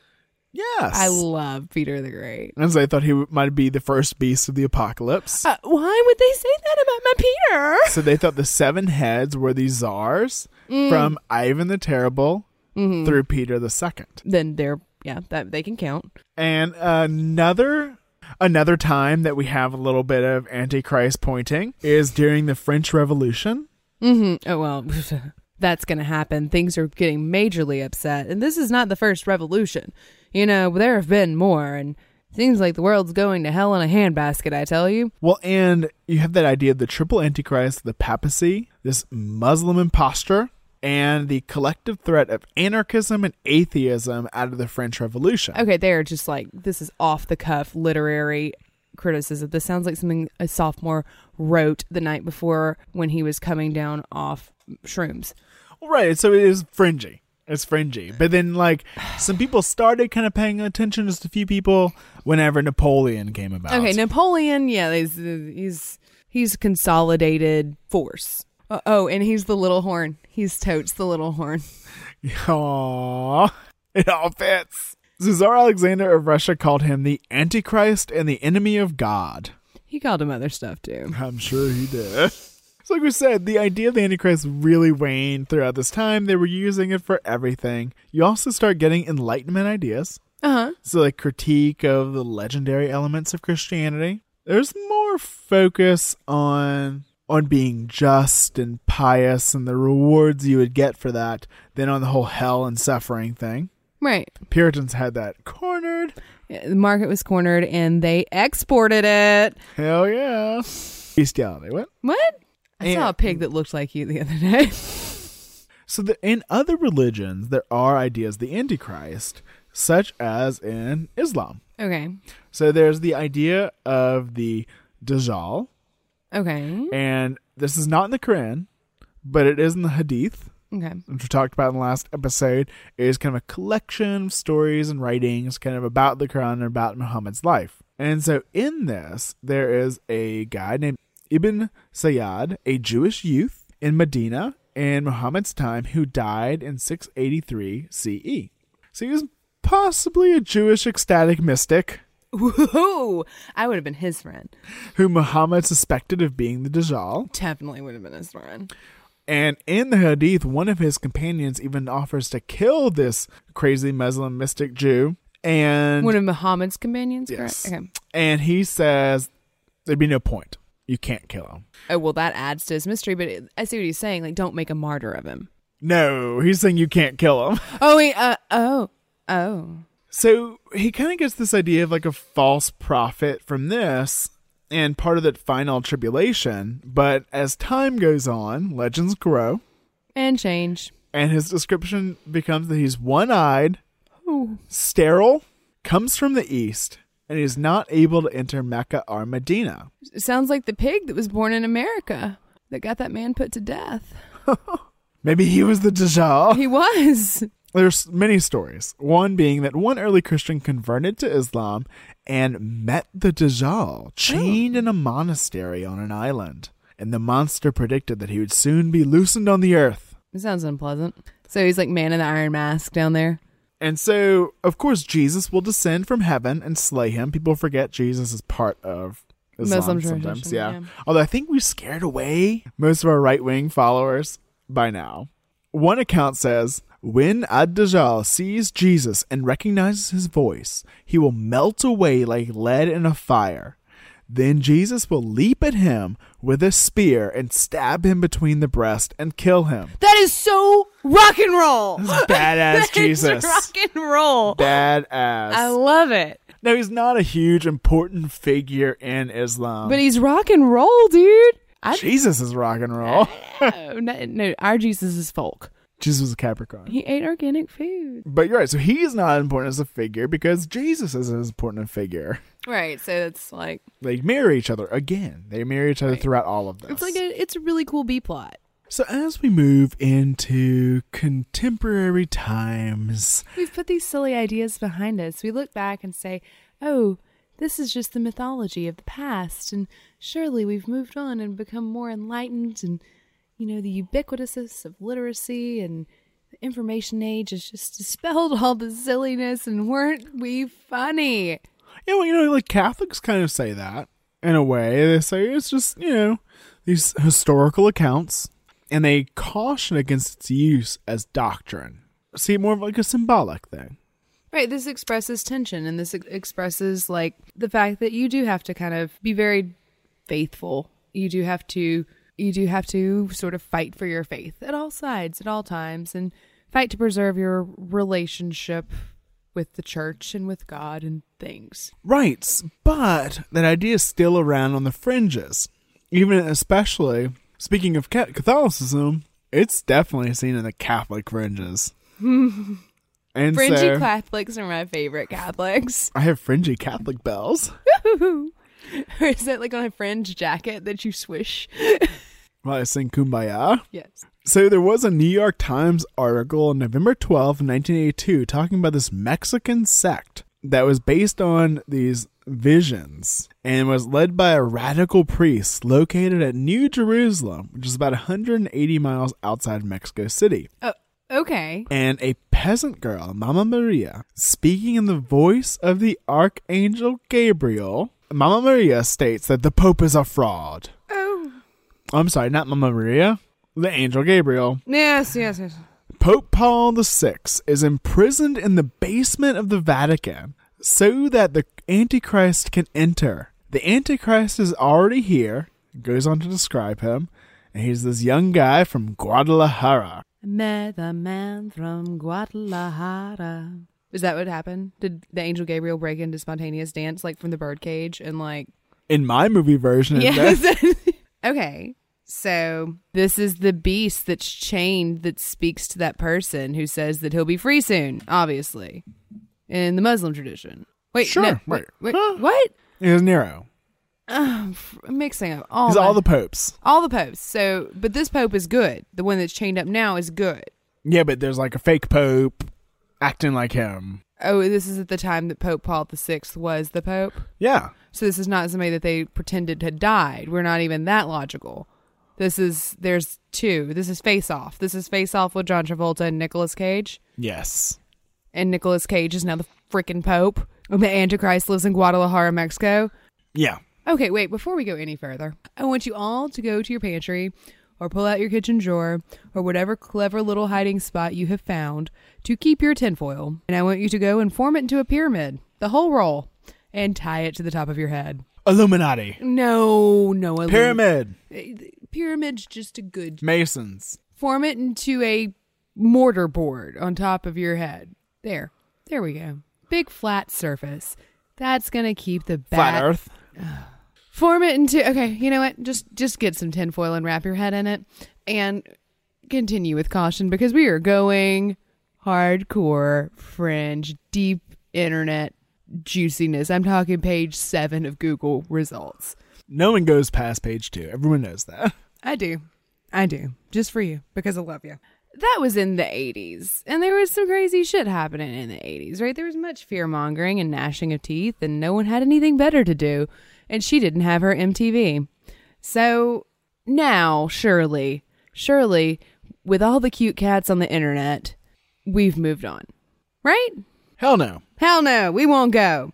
So, I came across a little organization known as the Most Holy Family Monastery. Sounds wholesome. It is. And this is the About section from their website. The Catholic Church is the one true church founded by Jesus Christ upon St. Peter. This is proven by history, scripture, and tradition. But... Which, FYI, that's like the foundation of the Catholic Church. But the post-Vatican II church, in scare quotes, is actually a counterfeit Catholic, scare quotes, sect with new teachings, new practices, and a new mass, which all contradict the Catholic faith of all times. So this is an organization out of Fillmore, New York, and good news, they have a AOL email address, which you can use to contact them. Who has an AOL email address? The Most Holy Family Monastery does, because they're legit as fuck. They got that disc in the mail and they were like, it's a sign from God. It is. It is. It's circular and circles are perfect.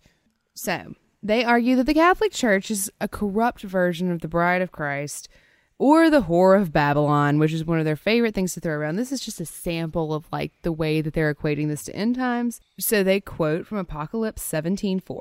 And the woman was clothed round about with purple and scarlet, and gilt with gold and precious stones and pearls, having a golden cup in her hand, full of abomination and filthiness of her fornication. Gross. Right? What's in the cup? Filthiness and abomination. They predicted two girls, one cup. My God. You're right. And then they go on to interpret this for us so we don't have to. This is perhaps one of the most revealing verses in the Apocalypse. In the Catholic Church, bishops wear purple and cardinals wear red. Scarlet. Notice that they are clothed round about their waist with these colors. So that you see this is legit. But I watched a video on their theories about the Antichrist, which was like 30 minutes long. And I'll never get that time back, so you're going to listen. Hooray. Hooray. So, using that verse from 2 Thessalonians that we talked about earlier about the man sitting above and opposing all religion, where all those ideas were collapsed, they use a video documentation of the actual Antichrist, who has already come. Who? Don't you wish I would tell you? Don't you want to know? Tell me. JP2! JP2, Pope John Paul II? Yeah, my homeboy. So he is the man of sin, the man of lawlessness. He represents complete and total apostasy. Full-scale religious apostasy. And they show this by reviewing footage from the Assisi prayer meeting of 1986, which they refer to as the most notorious act of the counterfeit church. 150 different faiths were invited to pray together. Terrible. And John Paul II sat there and watched it all happen and took part in the services. And didn't go like Pulp Fiction and kill them all? No, it was not a trap. They were very disappointed it was not actually a trap. So they understand that other gods are not gods, but devils. And he even included Jews and Muslims who both reject the Trinity. He endorsed idolatry and false worship. He made a public profession of faith in false gods. So we see him reclining or opposing the general direction in which the other faithful offer their prayers to their various deities. So he's putting himself opposing all religion. Also, he's on a raised platform, and the people descend to a stage. Therefore, he is putting himself above all religion. Oh my God, it must be true. It must be true. And he was wounded. Right, he was shot, and then he had his image worshipped and venerated after his death when he was canonized. And so, clearly, he is the Antichrist. Oh, and for the bonus round, he is the right number of popes after Vatican II to be the 7, whatever. They see major significance in all of this. So that's fun. So, we're talking about these fringy Catholic ideas of the Antichrist. And you may say, wait a second. You're talking about this like no one's talking about the Antichrist. And we hope we weren't misleading you, because as your Facebook feed tells you from that friends you had in high school. And their moms. And your aunt that you can't unfriend. People still believe in the Antichrist. And it's actually got a lot of traction over this past century. And a lot of that has to do with Christian fundamentalism. A lot of that has to do with Kirk Cameron. Or the Left Behind series of books. By Tim LaHaye. And Jerry Jenkins. FYI, Tim LaHaye is one of the founders of the Moral Majority. Which is a thing. It lobbies. It's him and Jerry Falwell. They are very politically active. But fundamentalist has some really important ideas that are very different than a lot of the ideas we've talked about. One of those is called postponement theory. And that's that all of the prophecies left unfulfilled in the Bible when the Jews rejected Jesus and lost Jerusalem and its temple were paused. Uh-huh. Pause button. They paused and what? Did not read it. Okay. And then what happened? When the Jews returned to Palestine. Okay, so post-World War II. Is whenever the clock will start ticking again. Ooh, that's clever. I like it. And another idea that's really important is premillennialism. Right. And so that's that they are waiting for the coming of Christ's kingdom of a millennia that's described in Revelations, also known as Apocalypse, the same book, Apocalypse of John, Revelation, that they are waiting for the coming of God's kingdom for 1,000 years. Okay, so in 1940s, the clock started ticking and we have 1,000 years? No. Oh. No, the clock starts ticking and the prophecies start to come true. All of that leading up to the coming of the Antichrist. I see. To the 7 years of trials and tribulations of the people left behind. Okay, yeah, I'm familiar. Yeah. And then the coming of Jesus to slay the Antichrist and, new millennia, kingdom of heaven, whatever. So you may say, I know this. This is ubiquitous. I've never been an evangelical. I don't want to be an evangelical. I'm not even Unitarian. My mom was Lutheran once, but I still know about it. It's completely ubiquitous in our American culture. It's something that the religious right uses often to fearmonger. I've heard that Obama's the Antichrist. So how do we go from the leadership of the Catholic Church, who still very much has stake in it, to people who want to have a problem with the leadership of the Catholic Church and people who are embroiled in conflict in Europe, to this being such a thing? Man, it's a thing here. How does this become an American idea? World War I and II. Yay! No, that really was the end of the world, just so we all know. But I want you to look at this outline here that I have, Jacob, and I want you to tell me what this line here says. I want a New Deal, one that won't make me sick. And I just had to share that with you because I thought it was incredibly clever. So now that we have that out of the way, we can begin looking at FDR as the harbinger of all things evil and nasty, who ruined everything for everyone always. Wait, FDR was the Antichrist? Yeah, for a minute. Okay. We're over it now. We're over it. He can be on the dime. It's okay. Let's begin at the beginning. Way, way back in 1936, when the campaign was in full sway and they wanted to be prepared, an operative's August report contained some important conclusions, which FDR's secretary insisted that the president read personally. I have said for some time, the operative explained in a memorandum, that, in my opinion, the strongest opposition to Mr. Roosevelt in 1936 would come not from economic reactionaries, but from the religious reactionaries, if you can separate the two. The opposition of what one can call the evangelical churches is growing steadily more bitter and more open. So this is the start of this kind of moral majority, right-wing political action church. It absolutely is. This is the time that evangelical Christianity becomes a political entity and puts itself on the political landscape. And I'm going to be quoting heavily from a paper by Matthew Sutton about FDR being the Antichrist, and I'll have that up on the site for you to read.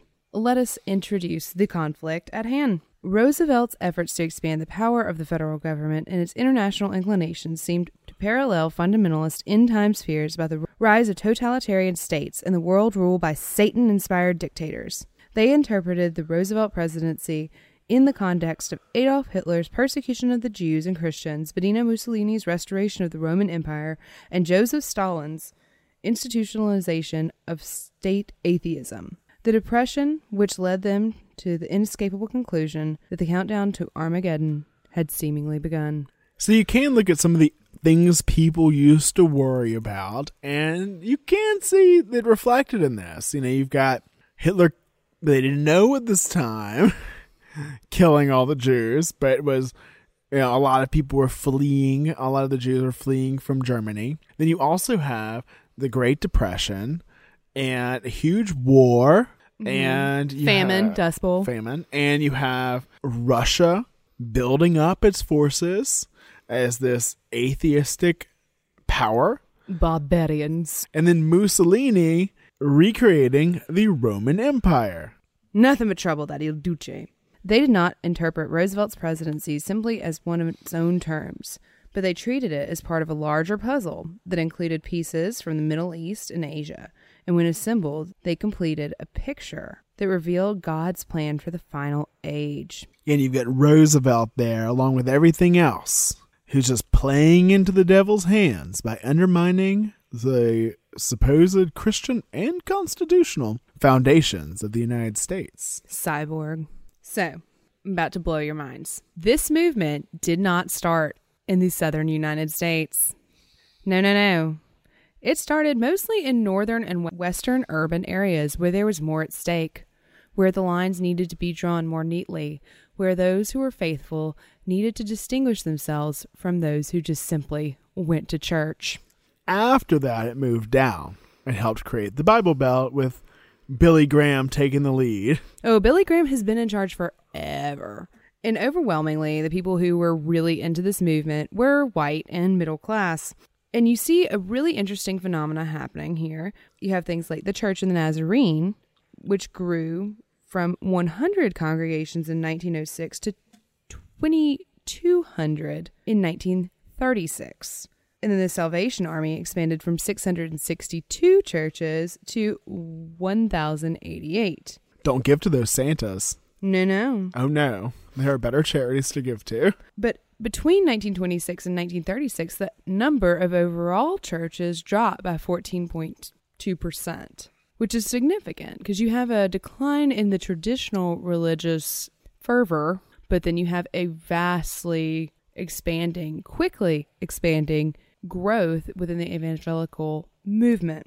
And this happened for several reasons. And part of that was the rise of the university system. Liberals. The popularity of Darwinian evolution. Scopes trial. Urbanization. Welfare queens. Oh, they were called dole loafers at that point. There was a word. There was actually a word. I believe it. Catholic and Jewish immigrants. Oh, those terrible Catholics. Mongrels. All terrible. The application of literary criticism to the Bible, which allowed for freer interpretation of things like Revelation. But as we know, they were really, really focused on a very literal interpretation of the Bible. And the systematic study of world religions. This is where JP2 goes wrong. Right? So, according to the rubric laid out by premillennialism, there was a certain course of events that had to happen, beginning with the restoration of the Jews to Palestine, the emergence of powerful empires in Rome, Russia, and the Far East, then a war, big war, and then a new leader will appear, and he will promise peace and security. And most people, sheeple, will not recognize that he is the Antichrist. Most political and religious leaders from around the world will cede their sovereignty and independence to him through an international agency. Just before he reveals himself, though, the true Christians, the real Christians, the people who know what's going on, will be raptured. Well, that was easy. And then the other people will be left on earth for 7 bad years, trials, tribulation, etc. Then Jesus and his homeboys and girls will come back to earth and kick ass. And Christ will defeat the Antichrist and establish the millennial kingdom of peace and prosperity on earth. And if this is the millennial kingdom, I want my money back. Yay, fantastic. So why did this have such a strong hold on people? Well, World War I was scary as fuck. And everyone died. And there was trench warfare and horrible new weapons that no one had ever seen. And death on a gigantic scale. And then you have like this post-war risk board scramble where everybody's just like swapping places around and renaming and shuffling. And the balances of power were very upset. They were miffed and positively sad. But people began to get very concerned.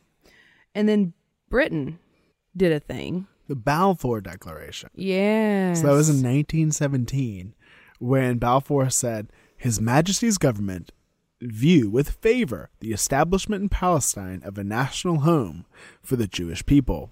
Right, and this happens after they take Jerusalem back from the Ottoman Empire. Damn Ottomans. Right. But that all of this, like that especially, like, kind of brings it into reality. Mm-hmm. And they're going like, see, be sad. We've been saying and saying and saying for so long. And meanwhile, somebody that can read is sitting there going, oh my God, guys, come on. Even a broken clock is right twice a day. But then there was much famine, Dust Bowl stuff, a great influenza. Plague. Mm-hmm. The Bolshevik Revolution. And that kind of established that idea of this northern kingdom. Right. So in the Bible, supposedly the kingdoms of Gog and Magog would come together and try to conquer Israel. And so they thought that Russia and Germany, especially when they formed the non-aggression pact, were creating, were creating Gog and Magog. Magog. Oh, Magog. And then, perhaps most threatening of all, was the League of Nations. No. Yes. Possible world peace. Oh, no. That's terrible. It seemed like there was factual corroboration to their feeling that the end was nigh. But then there were more interwar developments. Let's take this one at a time. Let's look at El Duce. Let's take a good, hard, long look. El Duce doesn't sound nice. He wasn't. It's Mussolini. So since Mussolini is resurrecting Rome, wrote the revivalist Paul Rader, the eyes of all students of prophecy are upon him. One thing is certain, says Arno C. Gablian, who has a fantastic name. The Roman Empire is arising out of the dust of the centuries. What a testimony to prophetic word. Ah, yes. And then Nelson Bell, who is Billy Graham's father-in-law, agreed, stating that Mussolini was paving the way for the final restoration of the old Roman Empire and ultimately the Antichrist. What a joy! What a joy! The Antichrist is coming. To have the hope of his coming before us rather than the mirage of the world getting better and better. What? That makes no sense. Right? I have no idea on that one. So Edith and Ralph Norton went to Europe to check things out because they were mighty curious. They're a pair of evangelists. And they decided they'd have a meeting with Mussolini, in which they said, do you intend to reconstitute the Roman Empire? And then they explained the biblical prophecy about the restoration of Rome. And he's like, yeah, that sounds good. Where is this in the Bible? He wants to know. And they explain, and in a great irony, he leaves like kind of being like, maybe I am the Antichrist. You're right. That'd be great, guys. And then Italy invaded Ethiopia in 1935, and this lined up with biblical prophecy, and ladies clutched their pearls in Sunday school across the United States of America. Gary Barnhouse said, the fact that the detailed prophecies of events lying thousands of years in the future are to be found in the Bible is a demonstration, magnificent in its sweep, of the truth and infallibility of the Word of God. So we get to the Jews in Palestine. And this is a real big deal. Right, this is what starts the clock ticking. Hitler's anti-Semitism was part of God's plan. I guess he's dark in the light. Oh, thanks. Thanks, Hitler. Thanks for that. It would drive the Jews back to Palestine, they believed. So fundamentalists were actually among some of the first Americans to point out that the Jews were being persecuted. That's interesting. I thought so. After completing a 1933 tour of Germany, the Boston minister, Harold Okenga, called the Nazi leader an instrument in the hand of God for driving of the Jews back to Palestine. Oh, so Hitler was doing God's work. That's Yay. fantastic. That's fantastic. We should help, right? I mean, he's doing God's work, so it's the godly thing to do to help Hitler. Be anti-Semitic? Yeah, oh, absolutely. The Jews were the arch troublers of the world, in one man's words. Of course. So Gablian joined Americans such as Henry Ford, among others, in passing off the Protocols of Zion. Protocols of Zion. So it's 4, I'll say it again. I'm doing an episode on it. I cannot wait. Protocols of Zion. He helped pass them off as authentic. Fantastic. Yeah. So more escalation, more things to worry about. Oh, it just keeps getting worse and worse, guys. So prohibition is repealed. Thank God. Oh, I mean, no. That's terrible. And then people were freely expressing frustration about working conditions. And there was a growth of communism, and there was a supposed cultural decline. I mean, kids these days. And we talked about that in the Lavender Scare episode. Mm-hmm. And then enter that rapscallion, FDR. Oh, that cyborg wheelchair polio-infested bastard. His wife is a lesbian. She probably was. Yeah. That's probably true. His wife is a lesbian. She never wears any makeup. And so his charismatic personality combined with his utopian promises convinced many fundamentalists and other conservatives that he might be laying the foundations for a revolution. Furthermore, his consolidation of power, his controversial policies, and his internationalist sensibilities seemed to parallel biblical descriptions of political conditions in the last days.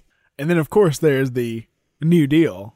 And that is the slippery slope to communism, my friends. That is how we all become part of the Antichrist world government.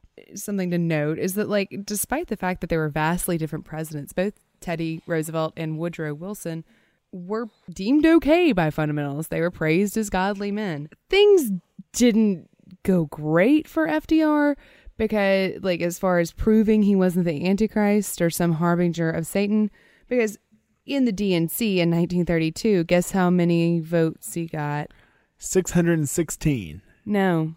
It could be. It could be. Some papers say it. 666. Yeah, that's the one. I just thought this was great because I swear to God, you could change out a couple of words here and it would be something that was printed on Facebook 3 days ago. Although these same fundamentalists would soon fight Roosevelt's expansion of the federal government into the economy, they were sure that Washington had an important role to play in restricting citizens' moral choices. You can't have it both ways, guys. They do, though. That's the thing, is this. We'll get there. So prohibition was repealed. Pearls were clutched. Bauman, one of evangelists of the time, wrote, "The election here in the United States seemed to have gone chiefly in a way that delights the devil's crowd. But these are the last days, and what else are we to expect?" And so just a few months after Roosevelt took office, he was being compared to Hitler, and people were claiming that his actions were going to lead to the big dictator, the Superman, the lawless one at the head of 10 kingdoms of the prophetic earth. And so the most important thing in the conservative, fundamentalist, evangelical, Christian agenda began to be staving off the end of the world by not allowing America to fall under the influences of communism. Oh, of course. Because as long as we aren't communists, then the whole world can't be communist. And if the whole world's not communist, it won't happen.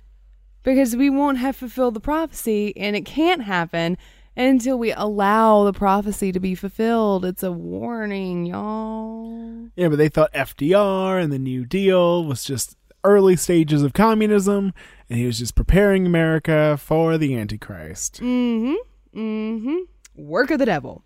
And just when you thought it couldn't get any worse, and women got all uppity. What do you mean? Well, Frances Perkins was appointed the first female cabinet member, Department of Labor. No. Women were continuing to, demand to be treated like people.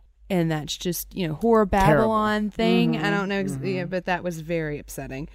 Roosevelt, didn't have that strict isolationist mentality that they wanted him to have. After World War I, people were scared shitless. They wanted nothing to do with any more world. They wanted to just be America and be great again. Isolationism. Yes, so important, so important. But Roosevelt was like, we're involved, guys. They can get over here. And they did. Who did? They. The ubiquitous they. On December 7th, 1941, actually, they got over here. And so that kind of ended isolationism. That really dissolved that idea that we could just be the holdout. We could be the thing that kept the world from ending. The restraining force. Right. And then we start getting this really interesting thing of people explicitly saying, God wants you to vote against FDR.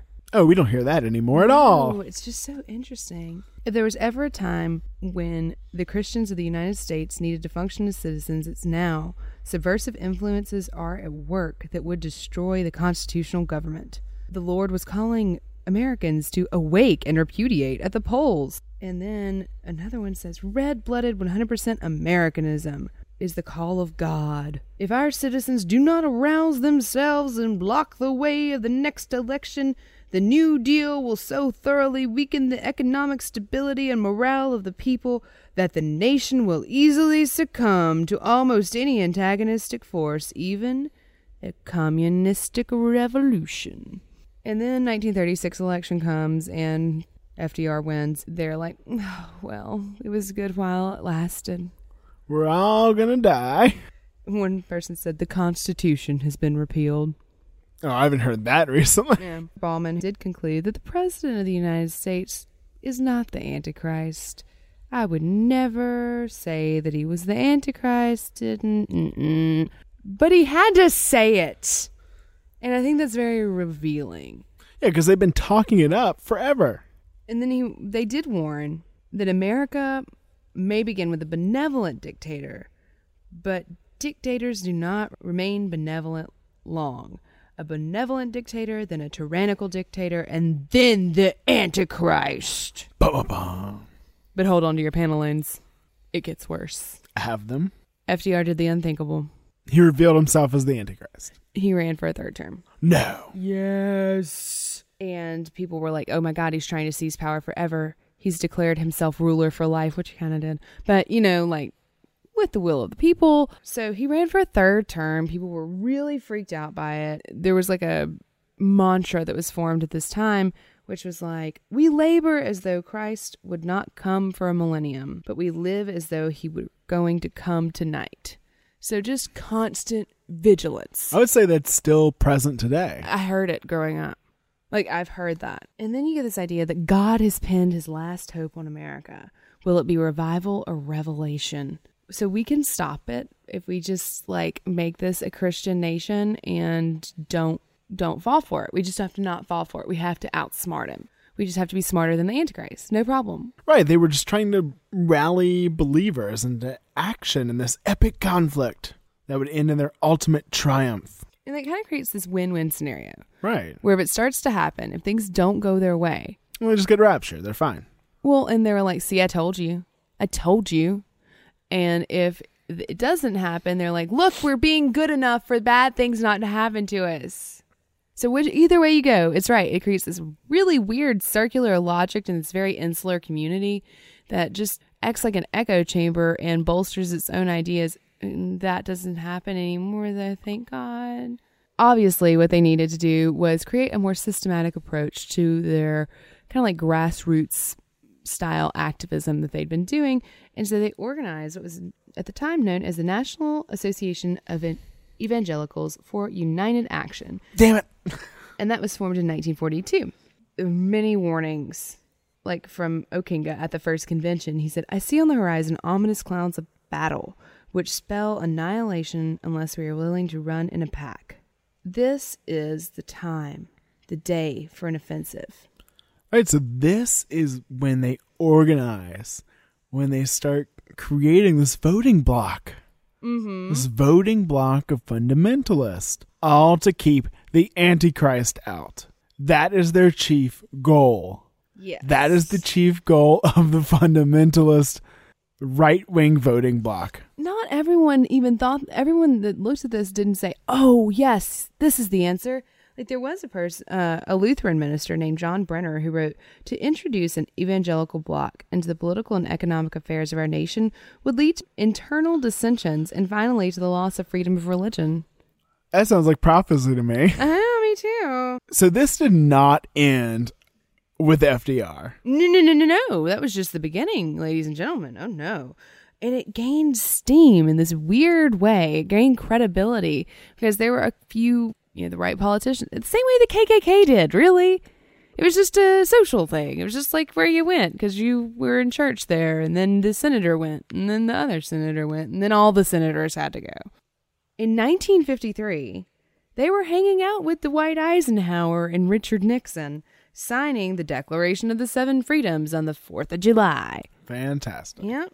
And then, because this group gained power, and the 60s and 70s were so bad. I mean, they just were. There was a lot of political progress, but there was a lot of fear, too. Understandably so. Right. I mean, Vietnam was horrible, and we lost faith in our leaders. And anyway, 60s and 70s were rough on America. And from the ashes rose the phoenix with his jelly beans. Ah, the late, great Ronald Reagan. And he was not just an ally to the NA and people like them. He was actually a believer. This is the first time we get somebody like this that is just truly on board. Well, Jimmy Carter is born again Christian, but he was not as extreme about the apocalyptical stuff.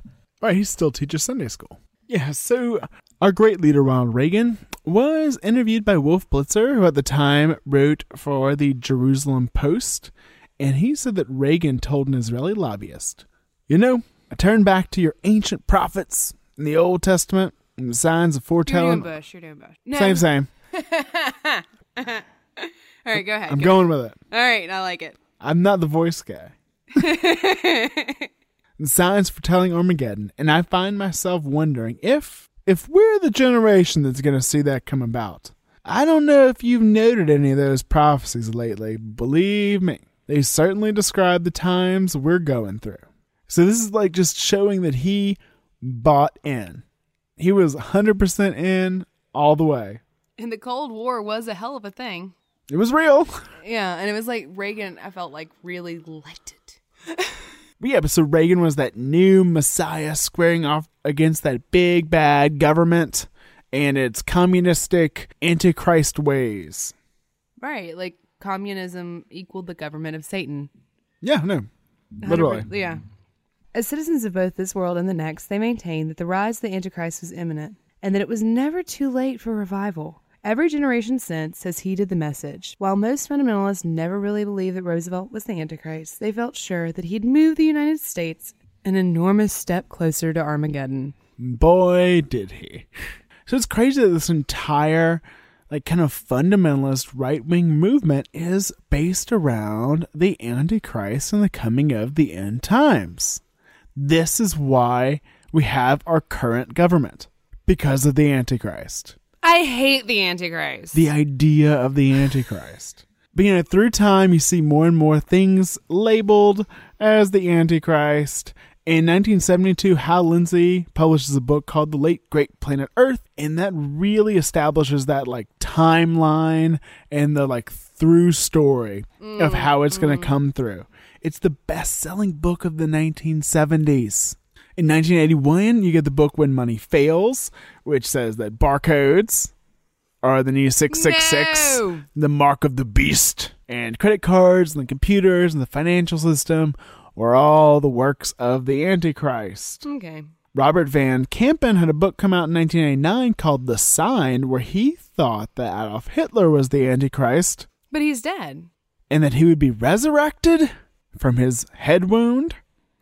Oh my! And come back to be worshipped by all. Why has no one got on that shit? Why is no one pretending to be new Hitler? Because, he actually doesn't fit any of the prophecies at all. He's if you think of the idea of Antichrist, it's just the most evil person, that's all he fits. He actually doesn't fit anything else. So, Constance Cumbry, in her book Hidden Dangers of the Rainbow in 1983, identified the New Age movement as a spiritual worldview that would usher in the Antichrist religion. Fine. So it was FDR, but that's been a day or two ago, and people just seem to love to write Antichrist on your forehead when you fall asleep first to the slumber party. So who is it today? Guess. Obama. Is it Obama? It's always Obama. Well, it could be. So in modern times, some of the ideas floating about is that there's a fundamentalist split, whether he'll be Jewish or Gentile. A lot of people think he'll come from the European Union, a.k.a. the revived Roman Empire. The common market, as they call it in the Omen. And they will make peace with Israel. He definitely has to be gay. What? Yeah, No, that's not in there. In Daniel 11:37, it says, "Neither shall he regard the God of his fathers, nor the desire of woman, nor regard any God, for he shall magnify himself above all." That sounds like married to his job. That's not gay. I'm just reporting. But of course, Obama, thanks Obama. So of course you hear, oh, Obama's the Antichrist, that kind of bullshit. But the leaders of these kind of movements actually say he's probably not the Antichrist. So in an interview with Tim LaHaye and Jerry Jenkins, the writers of the Left Behind book, and actually the founder of the Moral Majority, I said that Obama's more of like a warming up act to the Antichrist. Oh, he's the opener? He's preparing the world. No, that's booking talent. Yeah, first because Antichrist will only appear after the rapture, and since we haven't been raptured. I mean, we're not going to be raptured. We're definitely not going to be. If I'm raptured, there's a mistake. And Tim LaHaye goes on to say that Obama claims to be a Christian and might be a closet Christian. What? Well, that's what you're supposed to be. The Bible says pray in the closet. It sure does. It sure does. Do you think he means homosexual when he says Christian? I think he's like 90 when he said this. Okay. He also said there must be an overwhelming consensus about the Antichrist's popularity, which is, of course, not exist. He's not ultra popular. Hey, his approval ratings did reach 60% right before he left office. One of the highest. See, it's all true. Jenkins even said, I can see why people might think that. Oh, classy. But LaHaye repeatedly returned to the dual claim that prophetic scenarios foretell a stage of socialism in which government commands everything, redistributing wealth from the haves to the have-nots, and that Obama is such a socialist working for such a world. This is obviously someone that's never read the Bible. Doesn't Jesus say, like, forsake all your possessions and follow me, and he does. What you have done to the least of these, you've done unto me. Okay, just making sure. Making sure we're reading the same thing here. So they really are just saying that Obama more is like playing his role to lead up to the Antichrist. He's colluding with Team Satan. Yeah. He's not actually the Antichrist. He's not that cool. They don't want to give him that credit. No, that's a good thought. I didn't think of that. But as you can see, these ideas change and are reinterpreted and are different for every few hundred years. So there have been so many times throughout history where we as a people have said, oh, look, there, I see the signs. We've applied it to everything. Everyone. Seriously. Like even that guy you don't like at the party. Oh. Definitely that guy. Yeah. Daniel. The coffee shop guy? Fuck that guy. So let's go back to our movie. The Omen. The Omen. And let's look at it through the lens of the apocalypse. Right, now we have background. We've got the information. Hopefully you didn't fall asleep. Let's do it. All right. Our guiding thesis throughout this analysis of the movie and its version of the apocalypse will be a quote from a monk at the St. Benedict Monastery who says, "For everything holy, there is something unholy." Remember that. That's key. Got it. We can look at the Omen as foretelling the importance of America's role in the apocalypse. Is this your theory? Do you have a theory? Yeah, I mean, this is not something I've read anywhere else. This is me. I believe that the Omen can be read as an ongoing battle between the organized Roman Catholic Church and the Protestant sects that maintain a more rigorous application of the Word of God to their faith and their role in rooting out the evil that lies within the Catholic Church. All right, let's hear it. Okay. I'm ready for your theory. It's very important that Protestants exist because without Protestants, we don't get the Reformation, we don't get the King James Bible, and most importantly, we don't get the Puritans. Without the Puritans, we don't get the eradication of the savage beast from the land of America and the institution of said America. Okay. So, the Roman Catholic Church is partnered with Satan to get more power in a world where they were losing it because of Protestants. Okay, Pope is the Antichrist. Priest is in on it. No, the Pope isn't the Antichrist. Damien's the Antichrist. No, but he's in on it. Everybody's in on it. The papal office is in on it. That's why the priest presided over his birth. The priest has to already know what's going on. Priest has to be there. Priest delivers him. Priest gives him to Thorn. He's born in a Catholic hospital. Sacrifice of the baby. In the Catholic hospital. He was born in a Catholic hospital, held by priests, everything else, and he seemed totally fine, right? He wasn't freaking out. He was peaceful, perfectly happy. But when they tried to take him to the Episcopal wedding, which is definitely stated, it's very clearly stated in the movie, he flips his shit. Tries to claw everyone's eyes out. There's a distinction made in the movie between apostles of Satan and an apostate of hell.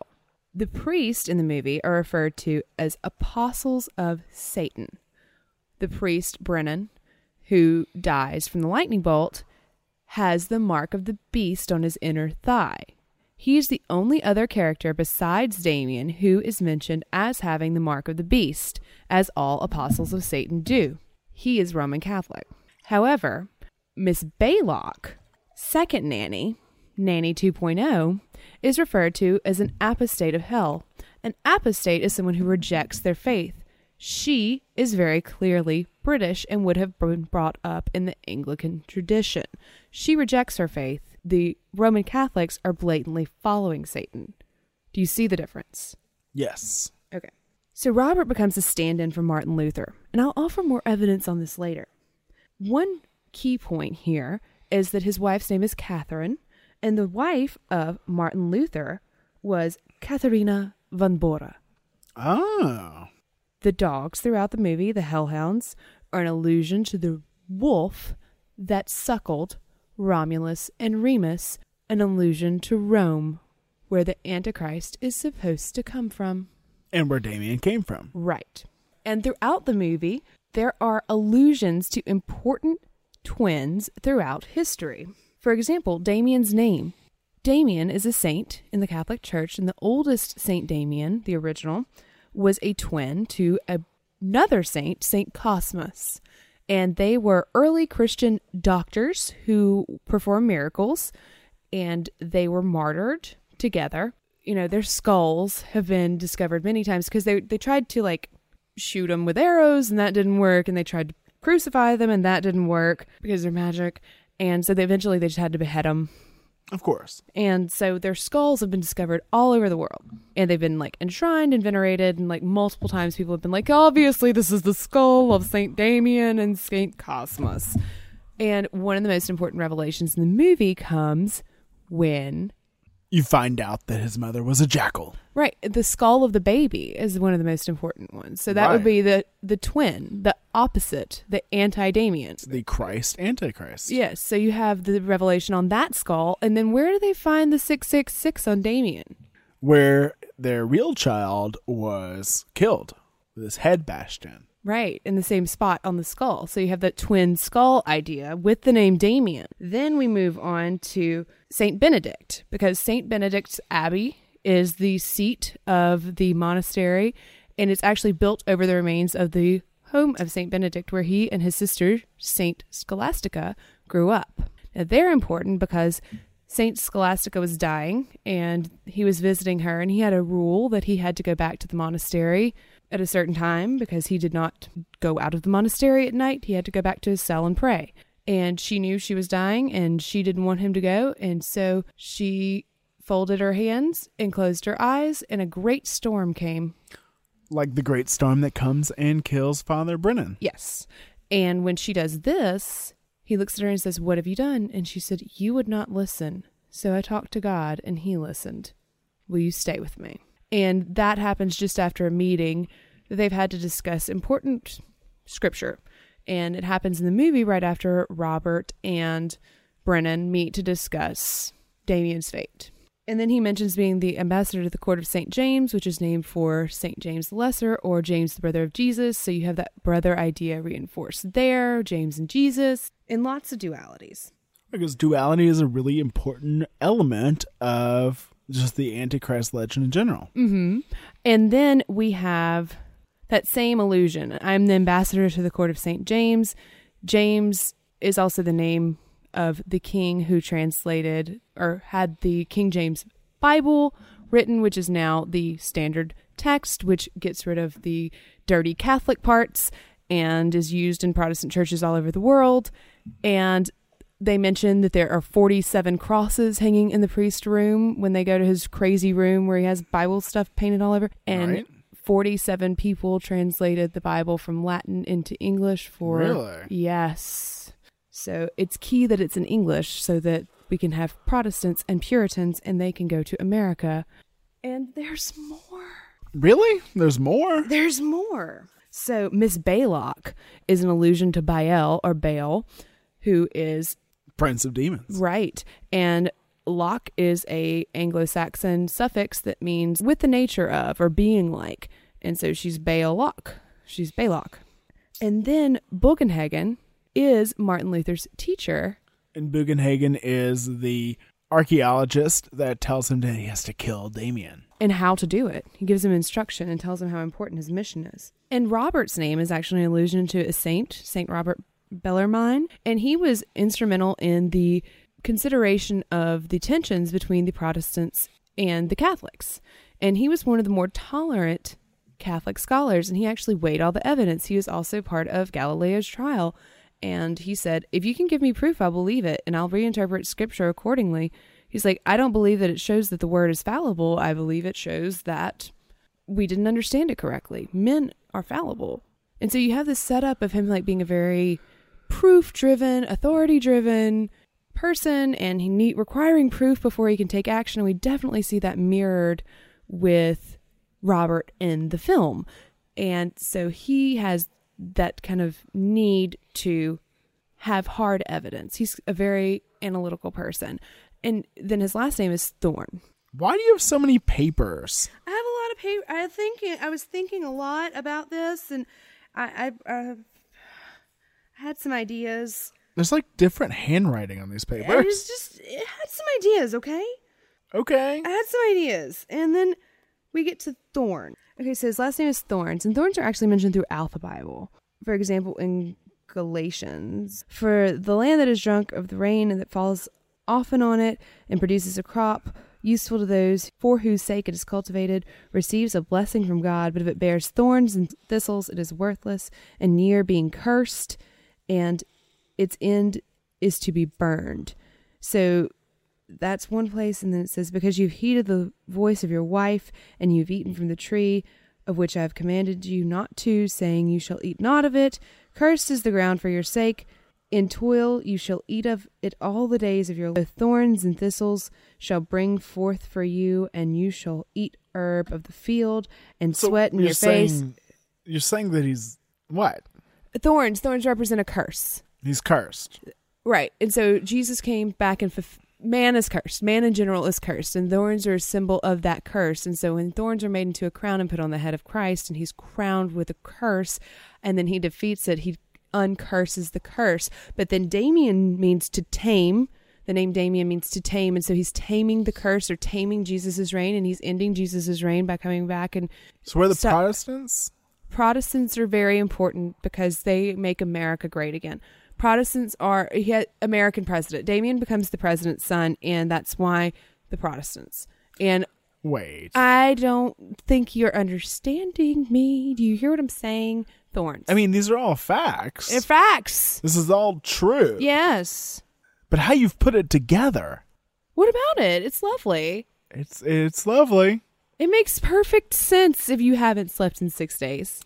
It makes sense because you're taking facts and you're interpreting something in that way, but that sounds like just a story. It kind of is, but it is. I made it all up. I don't believe any of it. I looked up things about every name and every place, and I looked until I found enough things in common to put together into a theory, and then I said it with conviction. Right. And so that's exactly what people have been doing for the last 2 millennia. What? I thought I was the first person ever. And so they've been taking these books that were written for a certain use and interpreting it in their own way and looking for facts to support their theory. Oh, you mean doing it backwards? Yeah, and so this is something called confirmation bias. And so that's the tendency to search for, interpret, favor, and recall information in a way that confirms one's pre-existing beliefs or hypotheses while giving disproportionately less consideration to alternative possibilities. So this is an error in inductive reasoning. And it's especially seen in very emotionally charged issues or deeply entrenched beliefs. And you can also use very ambiguous information to support pre-existing conditions. None of that information was ambiguous. It was all ambiguous. But it was all true. No, it absolutely was. Like, I researched the hell out of this. I spent way too long on it. And so this existence of confirmation bias is so important because it's how people like fundamentalists can get away with this stuff because they are using facts. Sometimes. Well, a lot of the time. Well, especially when they're interpreting scripture. Yeah. It's so easy to say, oh, this symbolizes that. And so many people have written about confirmation bias before it had that name. Dante. Really? In the Divine Comedy was told by St. Thomas Aquinas, opinion, hasty, often can incline to the wrong side, and then affection for one's own opinion binds and confines the mind. Francis Bacon stated that biased assessment of evidence drove all superstition, whether in astrology, dreams, omens, divine judgment, or the like. He wrote, "The human understanding, when it has once adopted an opinion, draws all things else to support and agree with it. And though there be a greater number and weight of instances to be found on the other side, yet these it either neglects or despises, or else by some distinction sets aside or rejects." So once you've made up your mind, you look for things to support your opinion. I'm certain I'm a human. I have this experience, and I can say, I bet it's almost impossible to tell when this is happening for everyone. For when you're doing it. Because you're like, here's the facts. These are real facts. It supports what I'm saying. And so another way to interpret this movie and to interpret the idea of the Antichrist is about what it says about us as humans. Oh, we do that. And so the Seltzer, the writer of the script, said there had been The Exorcist, which was a very physical picture with the awful things that happened to a child lying in bed while they tried to exorcise her. But The Omen really addressed matters of good and evil much more internally. It was, after all, about a family and a primal deception that led to consequences, and it was very, very much about the schism within all human beings. And so this idea has been around since the beginning of the idea of the Antichrist, that it was actually about this external and internal polarity. And St. Augustine said, one must question his conscience, whether he be such, referencing the Antichrist. He emphasized a very moral internal reading of this Antichrist symbolism. This is in the first millennia. To hell with Nero. Like, literally, whatever I'm sure he said. That doesn't matter. What matters is how you apply these principles and teachings to your life and what you do with them and how you allow your spirit to be corrupted and rigid and not open to good things. Right. Pope Gregory the Great in the late 6th century compared the Antichrist to Job. And he was the head of all hypocrites who feign holiness to lead to sinfulness, patient and humble and suffering. That we should be more concerned with the accumulating body of evil doers. He said, how many have not seen Antichrist and yet are his testicles? Because they corrupt the hearts of the innocent by the example of their actions. Which is my new life motto. Don't be testicles. Don't be the Antichrist testicles. That is so much better than don't be a dick. He also says, Antichrist's work is done daily among the wicked. I see what he's saying. Because when I think about like the idea that there could be one supreme evil being or one person so evil and so dark that they are the antithesis of redemption and compassion, I'm like, yeah, I know. Right? Like, I mean, I think about like fucking Jeffrey Dahmer or Ted Bundy, like serial killers who've just taken the lives of innocent people, or, you know, people who molest their kids, or Andrea Yates killing her kids so they can see Jesus. I'm like, there's evil. There are bad, bad things in the world. If you're telling me it gets worse, and it has to get worse, and this isn't it, this isn't the depth of depravity that man can fall to, if Hitler's not it. But it's like, maybe we should focus on our inner selves. That's all we can do. Exactly. And so to bring it back to Jung, Oh, well, yeah. Hi, guys. who we talked about in our Angels episode, he discusses, as we've talked, the ideas of mythology and how we use those as archetypes, as parts of our personality. They represent parts of our humanity. Like Batman's Rogue Gallery. No, yeah. So you have this inner assimilation of the idea of Christ and Antichrist, which is different from the Christian idea of evil, which is not just an absence, but a lack of good that should be present. Jung sees evil as the shadow side of good. He said, good and evil, being coexistent halves of a moral judgment, do not derive from one another, but are always there together. Christ functioned as a psychological exemplification of the archetype of self. He said, the original conception of the Imago Dei, the image of God, embodied in Christ, meant an all-embracing totality, including all parts of self. Early on, Christianity split the shadow of self off, this dark side of human totality, into the Antichrist. And he said, in the empirical self, light and shadow form a paradoxical unity. In the Christian concept, the archetype is hopelessly split into two irreconcilable halves, leading ultimately to a metaphysical dualism. And he goes on to say that denying that there is this dark side of every human is very unwise, that we have to accept it. And by accepting it, we kind of have to check it as well. It's something we need to be constantly looking at. So the idea that the darkness comes from outside instead of within. I think maybe that's just a story. Yeah, I think that's just a story.